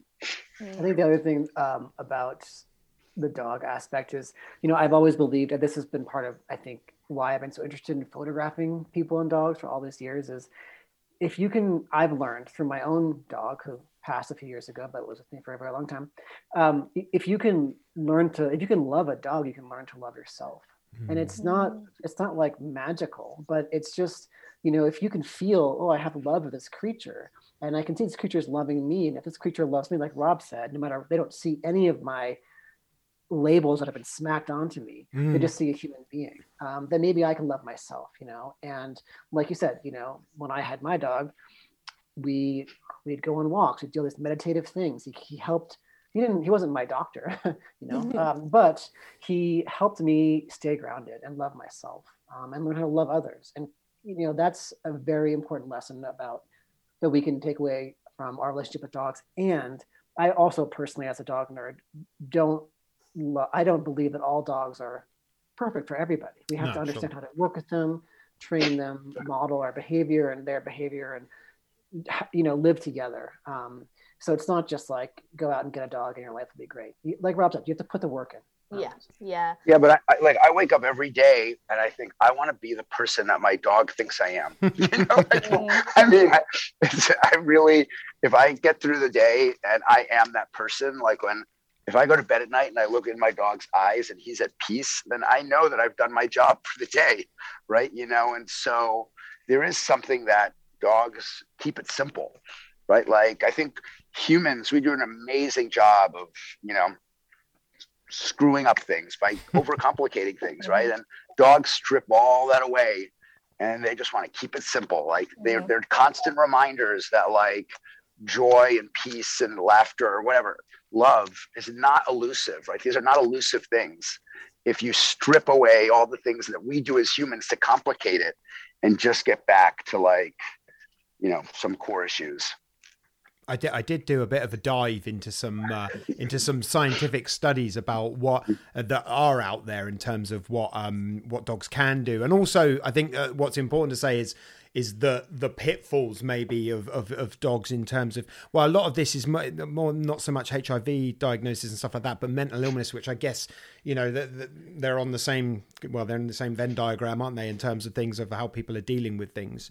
And it was the BMC Psychiatry Journal 2016 and 2018. They've seen like that just off the top of your head, yeah? No, I'm reading that off my. It says Nat dropping. I'm reading that off the on there. So actually, some studies have been done on schizophrenia. So dogs helping to I guess block out voices that people were hearing, or being able to channel it more. Obviously, suicidal thoughts and things like that comes up in the book. And feeling alone, that was a good one. There's a brilliant quote. It's you, actually, Rob, I think. Addiction and disengagement go hand in hand. That really spoke to me. Now, I'm not sure. I might be editing this out of the podcast, but I have had issues with addiction in my life. And it's not something that I've been like openly... obviously, Nat knows. She's one of my best buds. But when I read that, it really spoke to me, because that disengagement from life, you know, like that sort of like, you know, you become incredibly selfish, incredibly, and yeah, I think I know firsthand that dogs can, you know, pull you back from that brink. So that was wonderful. Yeah. I mean, talking about my addiction has not obviously been something that has ever come very easy for me. Right. I mean, particularly as a physician, right. It's a kind of it's the one taboo subject that still physicians or healthcare providers don't talk about. And why? Like, so many of us have been touched by addiction, and either for ourselves or for our family. And so learning, I think, through my dog, in some ways, to just forgive myself enough to be like honest about like what I'm going through, has actually been really empowering for me. And so like, the more I am authentic about like, hey, you know, every day for me sometimes is a struggle, right? But I get through it, you know, and maybe one day I don't get through it, but that's not the end of the world either, because I show back up for myself. Like, those are, I think, simple stories. And my dog is really helpful in that, right? Because even though I might have fallen down yesterday, I wake up tomorrow and my dog's still there wanting the same thing from me. And so they bring you back to this sense of like, what's important, right? And it doesn't matter what yesterday was. Like, today is a new day, right? So today I get to bring it, you know? And so, yeah, that's the mentality you need. And that really helped me in Venice reading that. So thank you so much for writing it. I mean, also, I am also sober, and it's these things, like these personal things that we're all talking about. This is all, like Rob said, I mean, we have very different careers, Rob and I, but there are expectations in my world too, to behave in a certain way and not speak about certain things.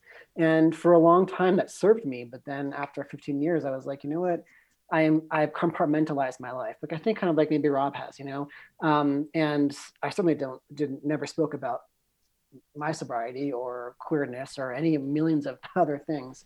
And I think, you know, I fully believe that that's what makes us stronger people. And certainly I feel like I'm a stronger creative if I can be authentic and honest with myself. And certainly having a dog and being around dogs has always been like, I think I talk about it in my introduction, but I can't remember what I wrote, but I have a picture in my hallway. I've had this little 4x6 picture of me when I was probably like 4 years old, lying on the floor with this dog that I used to love. And like, that moment was, I still remember it. Totally unconditional, unjudgmental love. And I think that's what I'm always trying to get back to, which is why dogs have always been so interesting to me. It's just been this, like, you know, instead of training or anything, I've just kind of been in this creative world. And I think same with Rob, like, you know, we all come together because all of us here, because of dogs. And it's not just, I want to pet a dog and love it. It's like, this dog is changing my life if I show up. So. And I've tried to like bring my worlds together. Like you say, oh, you know, there's not a lot of like academic literature. So I've tried over the past few years to try to pivot, right? And now make my academic career about, you know, sort of better understanding dogs and the role, the impact of HIV. And I've written NIH grants about it. And I have to say, I'm glad to some extent I haven't gotten them, in large part because this project is different. And I don't have to now like define it with data and write an article. And so a lot of this work is about bridging my personal story and my professional goals, right? But there's some of it that I think is better suited to be kept separate, right? The power of these stories, the power of this data is in the narrative, right? Is in the complementary nature of the picture and the prose. I don't need like 16,000 data points to tell me what, you know, the stories here, the stories speak for themselves. And so I think I've given up trying to like now have an academic career that now defines my academic career by dogs and HIV, because I don't know that it's necessary. Yeah. You might lose some of the magic that there is when, you know, sometimes when we try and do that. I find that with some of the sort of behavior work, and I have always tried to stay very grounded and just be me. I don't want to become some corporate, this is how you train a dog. I just want to share the love with how you can live with a dog and have a brilliant time, basically. And that sounds very unscientific, and if my clients are listening, I I do know what I'm talking about. But I don't want to ever lose that. And I think sometimes you can, I worked in conservation for years, and I kind of lost the enjoyment of just watching wildlife, and that's a thing for me. Some stuff I think you need to keep for yourself. 100%. And I'm learning that in part by this book. Like, I've been so enjoying to see this book launch and to see how something that isn't an academic publication, how it connects with people on an entirely different level. And I've now made an intention to keep those worlds a little bit separate, because there is a joy to this process that I don't necessarily have as part of any of my academic writing. Yeah.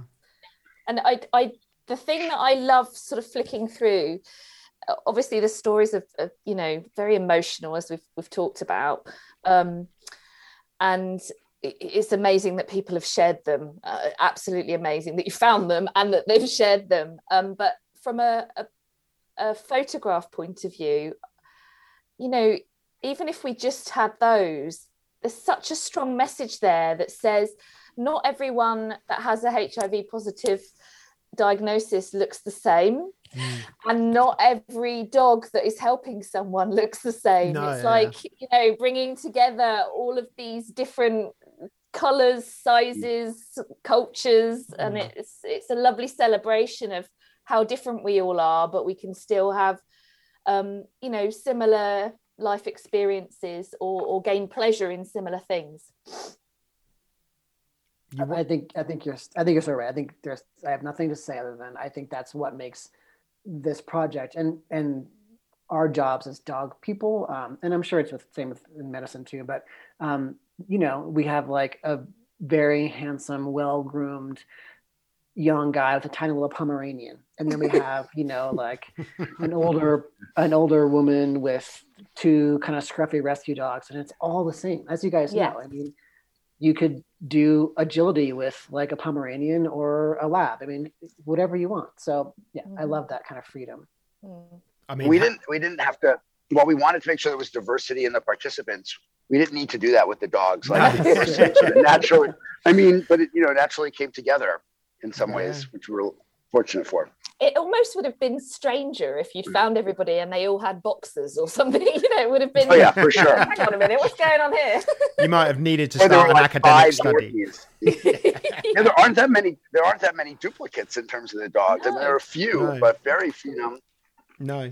And I just have to say, how adorable is Coconut, by the way? Like, oh my God. Oh God. Oh, okay. I just hovered over that picture for quite a long time going, oh my God, that might be the most adorable dog I've ever seen in my life. I remember when they came in, that was in LA. And I think I was just, were you there, Rob, or no? No. Okay. I met her over the phone. Oh yeah, by myself. And they came in, and I don't ever work with babies, so I was like, oh no, what's gonna happen? But she was so sweet, and so sweet. And I was like, a dog and a baby, that's a lot for anyone. But I just remember, I was like, okay, in my mind, I was like, I just want this shape, and I just gave them the apple box to sit down on, and it was just happened so naturally. I didn't do anything, I don't think, and they just made that. They composed themselves, and I love that picture. I mean, they're all perfect poses. Her little ears, it's just perfect. And that baby is now 6 years old, and she sent me a picture. She sent me a picture of her daughter holding the When Dogs Heal book. Oh, and that's again, amazing. I mean, you're talking about, I like to talk about a little family, but her story I think is really powerful too, because she was going through a lot, around intimate partner violence and the custody of her child, and to see her now 6 years later, with a whole different life, with this little person, and it's just really powerful. Incredible. I love. There's a I can't remember which story this was in, but there's a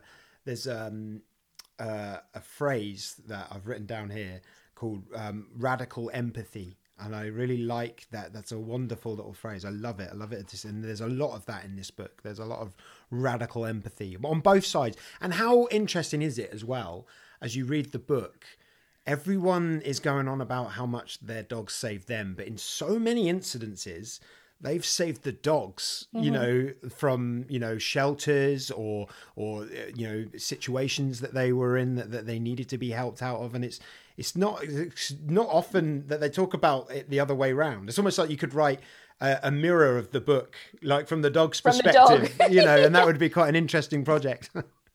Well, RJ's story, you mentioned it, you know, like he talks about, you know, how just to get housing, which is clearly something that is so fundamental to all of our lives, right? Like, what would we do if we didn't have a roof over our heads? And yet he made the decision for years to forego an opportunity to have housing just because he was never going to like abandon his dog, you know? And so the dog did save him, but how did he show up every day for all this time as someone who was, you know, homeless, making sure that his dog was cared for? There are numerous examples. Linnea is another one, you know, who like a young woman with, you know, living with a baby and HIV, like she had to make sacrifices in order to keep that dog and, you know, in their lives. And so I'm glad that you bring that up. Yeah. And is it, I'm looking through my notes here now, desperately trying to find it. Is it Peanut and, what's the other dog called? I'm forgetting its name now. The one where they mentioned the serendipity about the fact that he got out walking. I think it is Peanut. Let me find before I mess up. I can always edit the massive. Talk amongst yourselves for a second. Is it the one about Harry and Larry, where he was walking in San Francisco and saw him on the street? Or is that that's it. That's it. What are the dogs called? It's Harry and Larry, right? Harry and Larry. Is it Larry? Yeah. Mitch is with Peanut. Peanut is with Mitch, Peanut and Turkey. That was it. So Peanut, Mitch and Peanut. And he'd got out walking and then found the other dog, Turkey. Yeah, that's actually it's similar. I didn't even think about that, but Harry and Larry have a similar story. But there's people being out in the world and collecting dogs, which, as we know, it happens all the time. Yeah, I've never found a dog, you see. I'm waiting well, you got to find a little cute puppy under a shrub, and then there's no excuse for me not keeping them because I'm, you know, doing a favour to the dog. Yeah. But it hasn't happened yet. Jesse and Joseph and Pancakes. Joseph and Pancake as well. Yeah. It's another one where he found the dog. Just stumbled across them. You should know, Jesse and Rob, that Nat does not need another dog. Okay. How many do you have? I've got 5. And one of them is a ginormous wolfhound called Drax, who's a gorgeous one. Yeah, it's a good name. So, I mean, I'm conscious of the time. We could talk to you all day long. Been really lovely chatting to you. Yeah, I hope you've enjoyed yourselves. And so much. It's been a wonderful experience reading your book. It's a wonderful book. Thank you so much. It's a beautiful tribute to Tremaine as well. Thank you. So yeah, I just can't big it up enough. Everyone needs to go out and buy it. It's a wonderful thing. It's something I know I'll be revisiting a lot as well, which is really nice, because some books I read and, you know, they're quite academic and I will revisit them for purposes of that's that training method. This is something completely different in my world, completely different, and I'll revisit it because it just warms the cockles of my soul, for want of a better expression. Well, thank you for your interest in the book. Yeah, it's really nice to talk to other specific dog nerds about this, as that's, you know, where my heart is. So I really appreciate both of you guys. Anytime. Have you got any plans of doing anything else in the future in terms of projects, or was this one such a long haul that you're just going to wait and see what happens? I am, after 15 years, taking a little hiatus from dog photography, and not because of this project, but just because I've got some other stuff to work on. So it feels weird and nice to do work without dogs, and we'll see what happens. So brilliant. Yeah, I don't have any specific plans, but you never know. You know, like never know. Dogs will forever be part of my life, and who knows what crazy idea will pop into my head next? Because yeah, and with that serendipity at play, you never know, do you? Yeah, and it sounds like it all kind of came together quite organically, and so you just got to keep an open mind, haven't you? You never know what conversation you're going to be having around a cup of coffee next. That's right. So true. You have to make me a promise though. If you ever find yourselves in the UK, we should meet up in person. Yeah, let us know. And maybe, Jesse, if you ever find yourself in the UK, you might be able to take a very brief hiatus from your hiatus. And... I would love to take a trip out there, and I promise you I'll let you know. Yes. That would be lovely. So we've got a tradition. We do a fake bye. So we're all going to go wave and go fake bye, but stick around so we can say a real bye after we've pressed stop on the recorder. So fake bye, everyone. Fake bye. Guys. Fake bye. Thanks. Let me see you. I took Peaches for a walk, and everything was fine. It wasn't very busy, and the weather was sublime. We'd done a few great recalls and practiced loose leader, but mostly we did sniffing because sniffs are basic need ya. And that is when it happened. I couldn't quite believe it. 1,000,000 miles away from any washroom or convenience, my Peaches did a poop, and being conscientious man, I stooped down to collect. That's when it happened. Put my finger through the poop bag. I put my fingers through the poop bag. I put my fingers through the poop bag. I put my fingers through the poop bag. What the hell am I gonna do? It's through the poop bag. I put my fingers through that poop bag. I put my fingers through that poop bag. I put my finger through that poop bag. What the hell am I gonna do? It's through the poop bag. I put my finger through that poop bag. What the hell am I gonna? Well, there we go. Is everybody okay? Oh, what a lovely, lovely. Yeah, really nice. Really lovely people, and yeah. Yeah. Aren't we lucky? It's a wonderful book. We need to promote it, folks. Yeah. We need to get out there and tell everyone about it, and go and buy it. It's really good. The message is wonderful. There's so many things you can gain from it. Mm-hmm. Not just nice pictures of dogs, which is full of those, and people and dogs and colourful outfits and things. It's full of them, but the stories and the way that that it might even change your mind about a few things. It certainly changed my mind about a few things.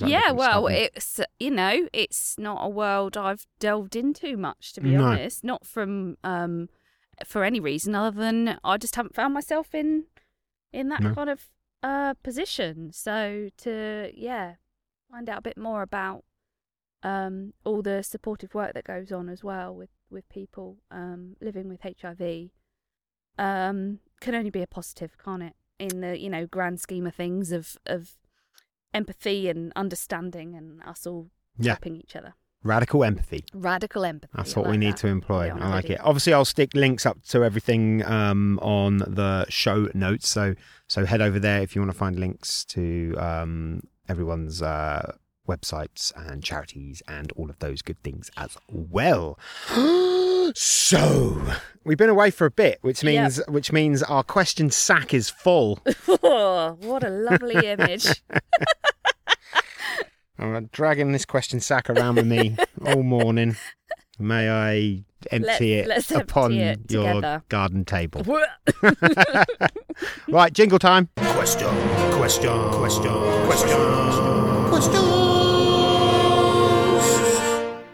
Okay, so question master. Questions. Okay, let's go for questions from our lovely patrons. Thanks, Hi, patrons. Guys. Hi. Okay, so is Great Paws Hannah? No, that's Greg. Of course Greg. it's Greg. Greg. Sorry, It's Greg. Big G.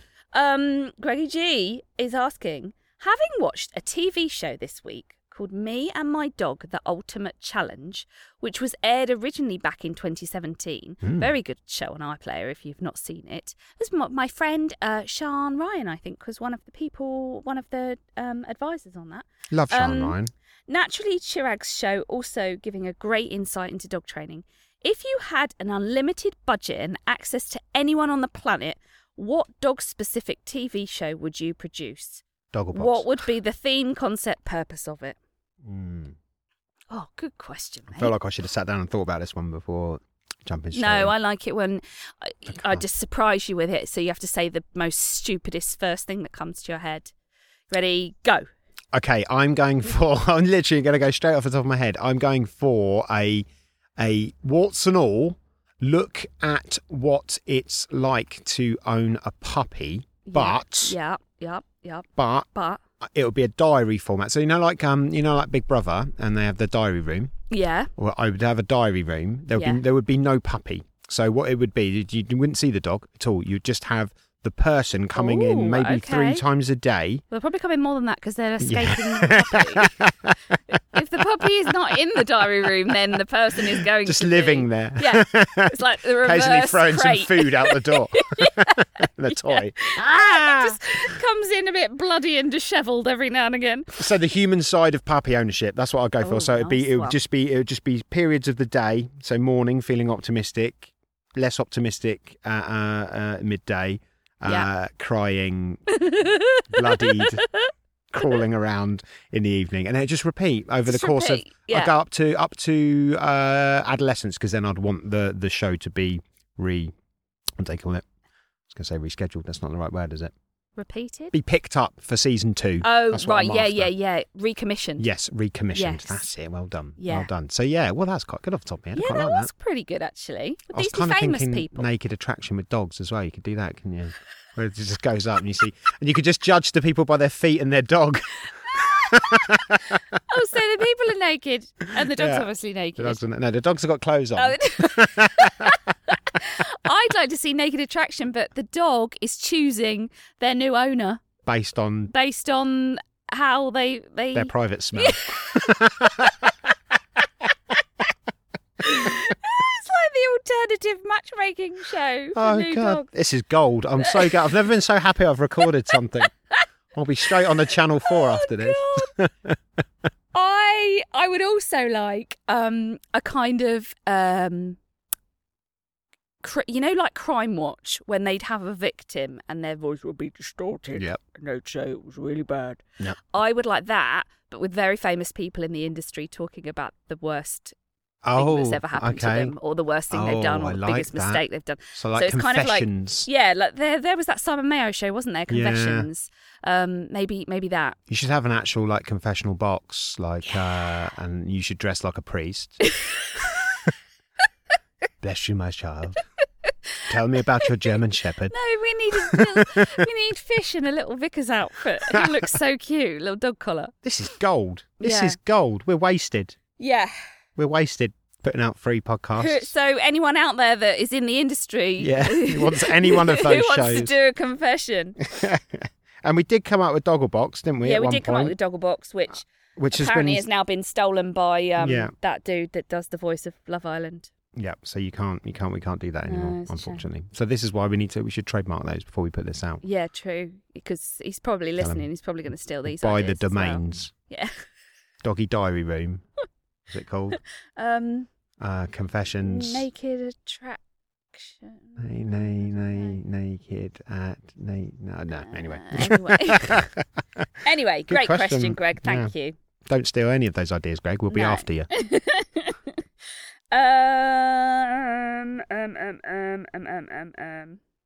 Greg's got a new bike. I think it's a new bike. I don't know. I saw a picture of a new motorbike. It looked like the sort of like one you'd go across America in or something. You know what I mean? Like proper Easy Rider style bike. I'm hoping he'll let me get on the back one day. And I just hold his waist. Just hold on. Gently nuzzling in to the back as we drive across Route 66. Oh, that would make a lovely film. That's it. Greggy Greg, thank you very much. I'm moving over to Facebook now, where we have our lovely bookshelvers. We've got one from Diana. Mm-hmm. Hello, Diana. I did peek this one, actually. This is the one that I peeked. It was brilliant. Is there noise on this video? If you hold it up towards the mic, you'll be able to. Oh, on the video that I didn't. I watched it with the sound down, so I'm not 100% sure.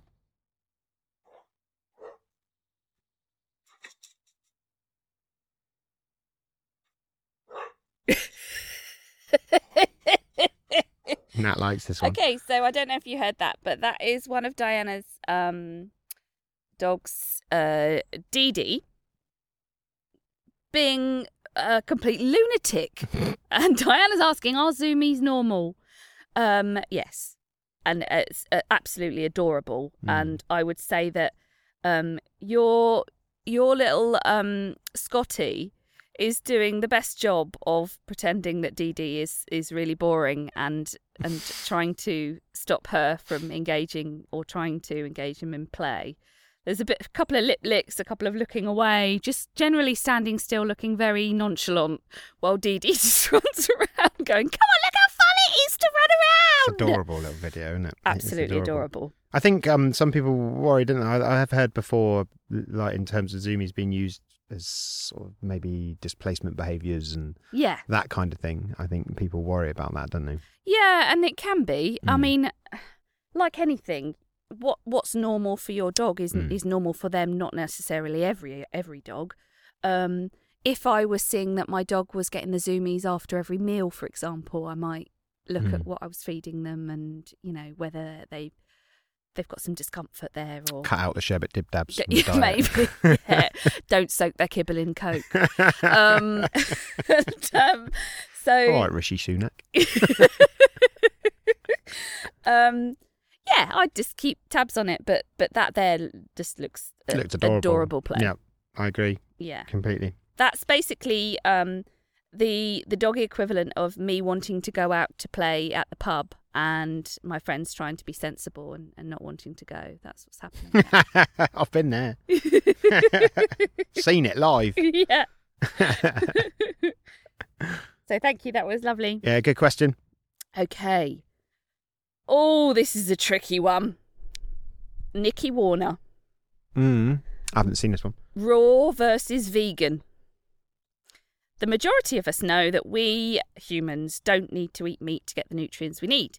We just need to go direct to the source, because if we eat meat, we're in turn just eating what they've been eating, plus a whole load of chemicals mixed in, no doubt. That's a very good summary of a meater diet. So although I feed a species-appropriate diet, could a dog go vegan, meaning less animals slaughtered and kinder to our planet and, of course, the animals? Well, Nat has to talk about this one. Yeah. We should. We try very, very hard on our podcasts to really not be. Well, we're not that judgmental. I hope people think that sort of thing. No, not on air. Yeah, and hey, look, this is a podcast for all, but I think most people know that both Nat and I, eat a plant-based diet. But yeah, so. Well, this is definitely a question for you. I'm going to sit back and this every day's a school day for Steve. So, yeah. Yeah. So I think this is what we're going to be doing with Pact, actually, looking at how people can reduce their environmental impact if they're living with companion animals. Because if you do care about the planet and you care about all the other species in the world, then we have to look at, whether we should be having pets at all. That's another ethical debate, and I feed my dogs a kind of mix of vegan kibble. It's kind of 99.99% vegan, so it's basically sort of compressed vegetable kibble, and then whatever I kind of pick up as a topper, whether that's then bits and bobs from the cheap section in Tesco's that might be meat, extra veg. They have a really well balanced diet, I think, and they all enjoy their food and they do really well on it. I'm not preaching. I don't like to get involved in the politics of what you feed your dog, because it's a personal choice. Goodness me. So tribal as well. Yeah. Emotive, tribal. You start walking into those sort of forums and things like that, and sort of like gang of people on one side with their pitchforks, gang of people on the other, and no one's learning anything or listening. And I think, Linda Case has got the lovely Linda right. Case. Hi, Linda. She's got the right way forward, which is just to follow the science and not to stick your flag in the ground anywhere particular. But also, having said that, I am involved in some research with the University of Winchester with my lovely boss there, Professor Andrew Knight, and he is promoting plant-based pet foods and trying to increase understanding by using research and data that actually looks at the ingredients in a lot of the foods that are available to our dogs. But actually using research and data, what is this approach? Yeah, I know. Hold on to your hat, but God almighty, there's been a couple of years, isn't there? Yeah, it's not an opinion. No? It's actual facts. But my Auntie Doris on Facebook, she says something else. Yeah, yeah. We've had a year of that, haven't we, folks? Yeah. Without wanting to go too far down that rabbit hole. There's a great website with that Andrew set up. So I'll post that on our page, and then you can have a read through, Nikki, and see what you think. But do what you feel comfortable with, and what your dogs thrive on, and. It doesn't have to be an all or nothing. No. Because if you're worried about the amount of animals being slaughtered to feed your pet dogs, then, I don't know, have a veggie meal with them for a couple of days a week or something. Make sure it's all nutritionally balanced, and, that's where you do it properly with, a nutritionist like Linda in mind. And, just don't get sucked into the... I'll tell you what else I should do in my news. We got a new van. We got an electric van, so I was excited about that. It's exactly the same van as Nat and Jay have got. Yeah, we look so like we now have a fleet. Troop. Got a little fleet of vans with our little pack logo on the back. Yeah. That's exciting. So that's making me feel really good about short little journeys around and stuff, which is nice. That was a good swap in terms of your carbon footprint as well, because your other van was quite big, wasn't it? Yeah. Big diesel. Old dirty Bertha. Yeah. Yep. Dirty Bertha. She is a right big old dirty girl. Good question. Yeah, lovely. Right, okay. This one's for you, Steve. This is from Emma Stedman. So, Emma. Hello, Emma. Health checks. Looking at paws, ears, teeth, nails, skin, coat.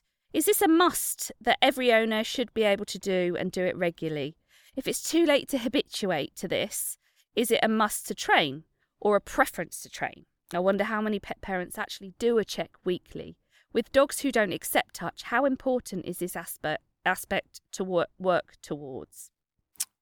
It's hugely important. I'm fairly lucky with both my dogs, in fairness. They're pretty good. Penny has big issues with her paws in terms of being handled, which we are working our way through. It's that's a forever job. That's going to be a forever one. Because, like Emma says, you've missed the moment to habituate to things like that. For sure. So, I mean, if you're looking from a puppy aspect, it's one of our classes. That's been doing really well online, actually. And the online classes is a handling and body language class. For that very reason. I think everyone's been guilty in the past of just leaving things until it's too late a lot of the time, especially with dental care. So if you've got a puppy, you start as you mean to go on, obviously. Yeah. With older dogs, it gets a little bit more complicated, doesn't it? Because you've got to take into account their stress levels, whether they're enjoying it. I mean, I know you and Drax, it took a long time for him to be able to get some of those mats out of his coat and stuff. Yeah, and also, I mean, he stank. He was stressed. His coat was a mess. All you want to do is give him a bath, But actually, I think that probably would have been a bit detrimental to our relationship. Yeah. So you weigh it up. Yeah, and also don't forget that you can do everything perfectly, and then something happen along the way. And so with Gru, for example, we had him from when he was quite young. So I did have a chance to do all the puppyish stuff. I used to brush him every day. I could, clip his nails. It was brilliant. Then he had a run-in with a wasp's nest. Yeah. And I had to get the wasps out of his coat by using a brush, and he just got completely sensitized.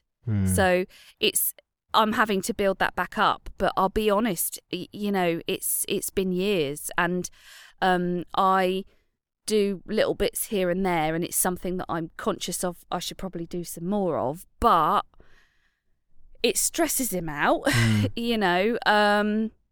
and so it has kind of fallen down the list, really, especially when you then think, I've got other things to work on as well, like him, being okay with his annual boosters and all that kind of stuff. You only got a certain amount of time in the day, really. For sure. So, we, like we always say in this, don't we? We carry all of these guilts about all of these things. Yeah. Got enough guilt to start our own religion sometimes when it comes to working with dogs. But it's, I mean, look, you work with the dog in front of you, don't you? Yeah. That's the thing. So is it important? Yeah, it's hugely important. The benefits of having a dog that is comfortable with having teeth cleaned and being groomed and having nails clipped and all of that things are massive. Yeah. They're massive. Yeah. But, run it through the filter of how comfortable is my dog with all of these things. So, yeah. And, bad handling can be a massive aversive experience that can leave deep-seated, paw prints. It really damaged your relationship. It took us a good couple of years with Jack, for example, to be able to brush him for more than a couple of minutes at a time.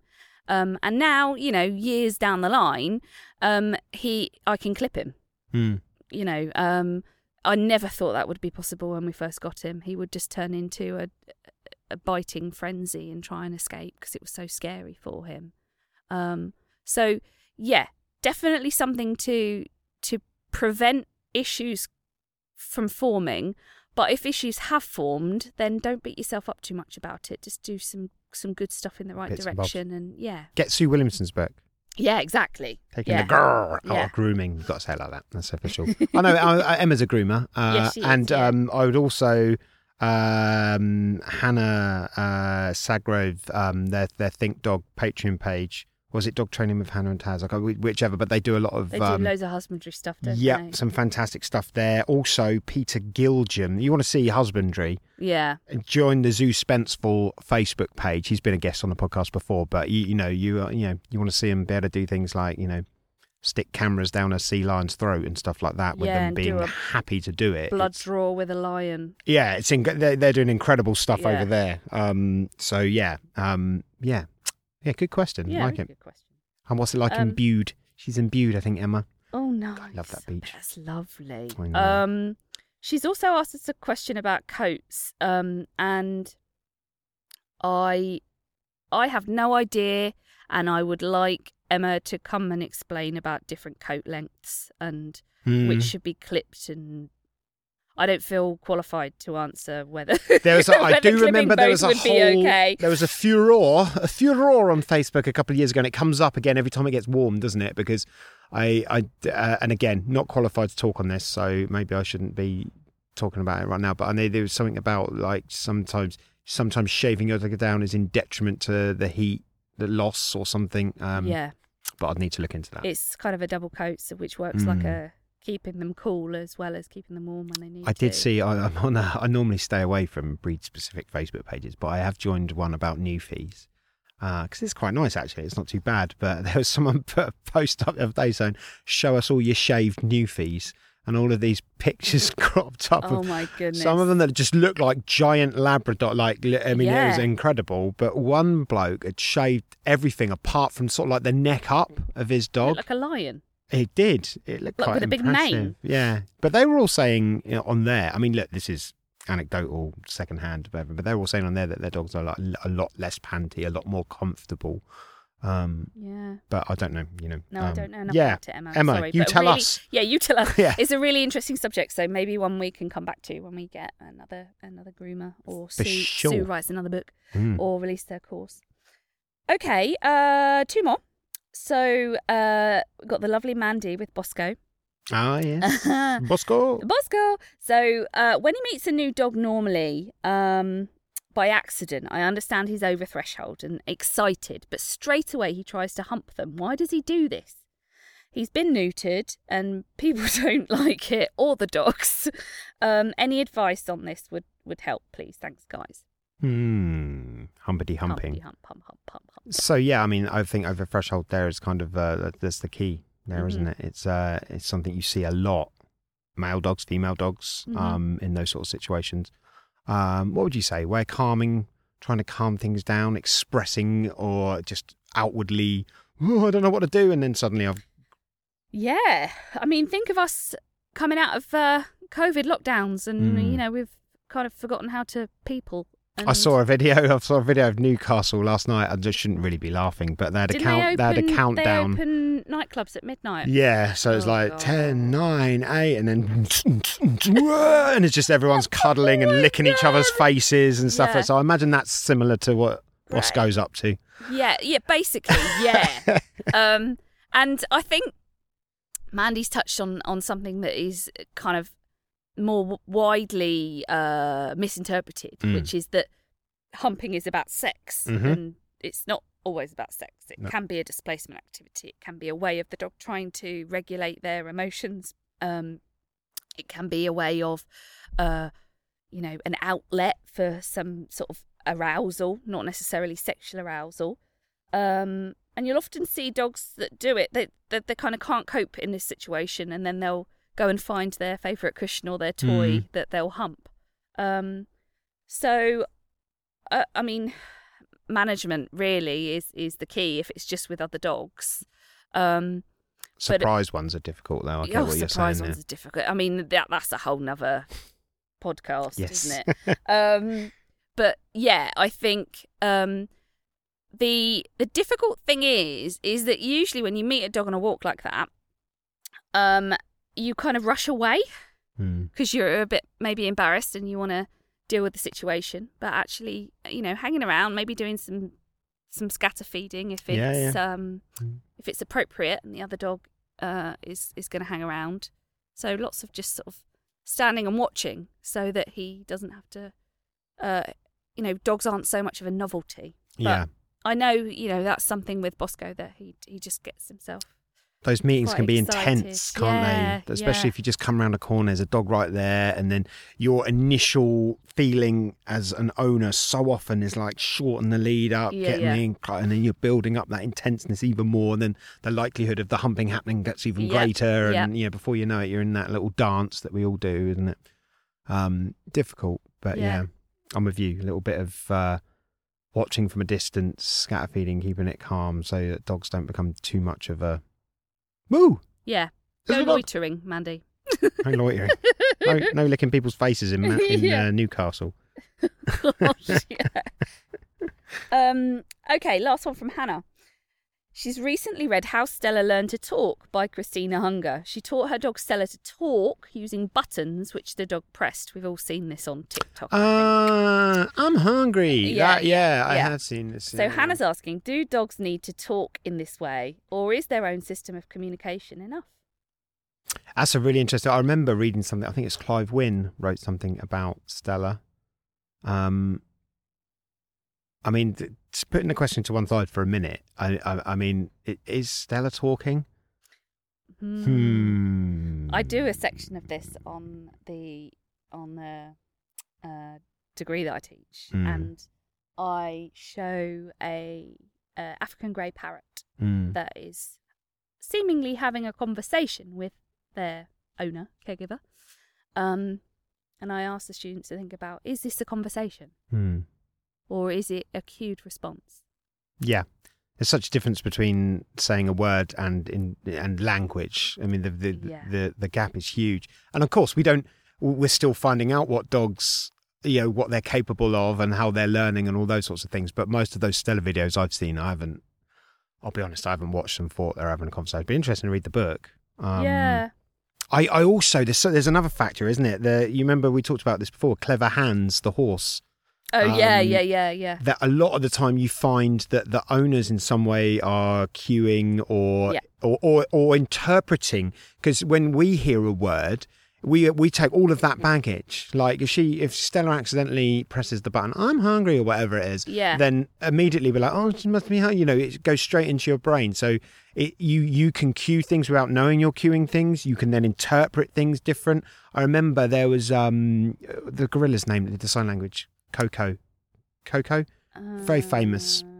But they found out a lot of the time that the handler would interpret what she said. I remember there's a classic about where she kept saying nipple, kept signing nipple to people, and the handler was going, no, she means people.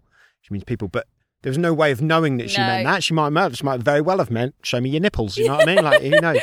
So there's a lot of baggage that comes along with it, isn't there? Completely. And we can't help but fill in the blanks. Yeah. And, we do that with my little niece as well. She's not quite there with her sentence formation yet. And so you fill in the blanks. I think, to try and teach different species our method of communicating, so verbal communication, is a very egotistical and anthrocentric view of the world, and one that I don't sit entirely comfortably in. Because, and that answers the question, really, doesn't it? Do they need to? They have a perfectly good way of communicating, and it's our responsibility to learn that rather than the other way round. Exactly.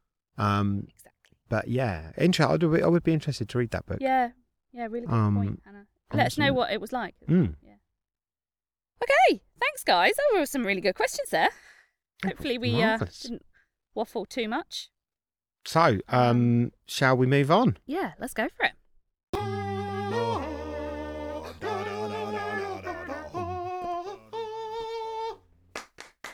Oh, there we go then. Good to be back. We've also been joined by the naked beer fairy. He's trying to run away. Woo, he's flashing us. Have you ever seen the Goonies? He's doing the truffle shuffle. Hey, you guys. Wonderful. Good to be back. That Lovely. was good fun. I enjoyed it. Yeah, nice sat in the garden. Maybe this will be our summer venue. Yeah. Summer studio. Why not? Al fresco. Barks from the bookshelf. Yeah. Yeah, the mics are pretty good. I don't know if anyone will hear the little birdie sounds because they're quite directional. You'll have to let us know if you can. I might add some bird. What, like Amazonian rainforest? A lion roaring. Oh, I'm tempted. That's very tempting. Well, you know where to find us, folks, if you need us. Remember, come and check out packed-dogs.com, our new venture. If you know anyone that wants to become a dog trainer and be the best they can be, come and join. Take the pact. Yeah. And we got some more general interest sort of webinars coming up, haven't we? That are a bit. Yeah. They're shorter and a lower price point. Yeah, we'll post those up on the page, so anyone that's interested can come and have a watch if you can't get enough of us talking. Yeah. Yeah. I think that's it. I think we've done our questions. We've talked about the book. Done. Let us know what you think Ticked about the all book. Boxes. We'll just get busy organising some more interviews of the lovely authors that we have in mind. Yeah, throw us some ideas if you've got books that you've read and things like that. We're always up for ideas. We have got some. I am in the process of trying to secure a very, very big interview indeed, but no spoilers yet. But I am in the process of trying to do it. You tease. I know. I do like a little tease. Mousy says no. No teasing. No teasing, Mousy. So we'll leave you in the capable hands of Grant Sharkey to sing us out. Yes. I think this song is needed more now than ever, isn't it? Definitely. And we will see you all next time. Stay safe. Bye.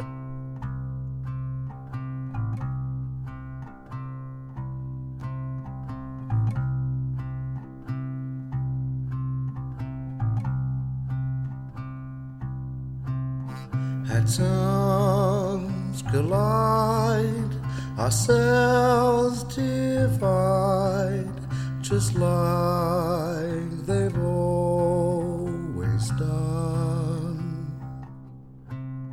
A spark alive, we multiply. This ride has just begun. end of a line that stretches back through all time. Time guided by a primal desire to simply survive. Survive, you can't keep it down, you know. It grows.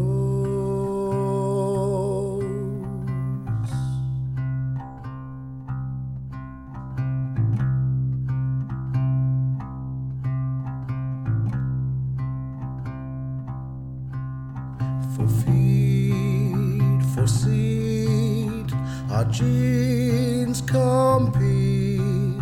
This war is never won.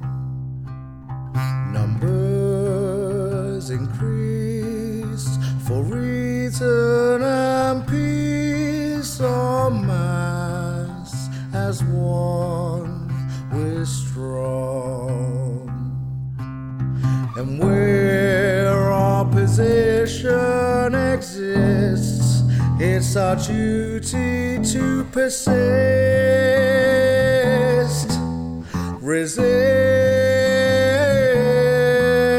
and fight and defend till the end.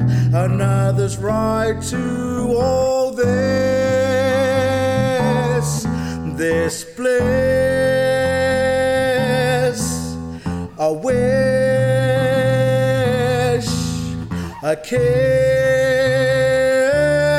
You can't keep me down, you know, and I can't keep you down, I know, and it won't be kept down.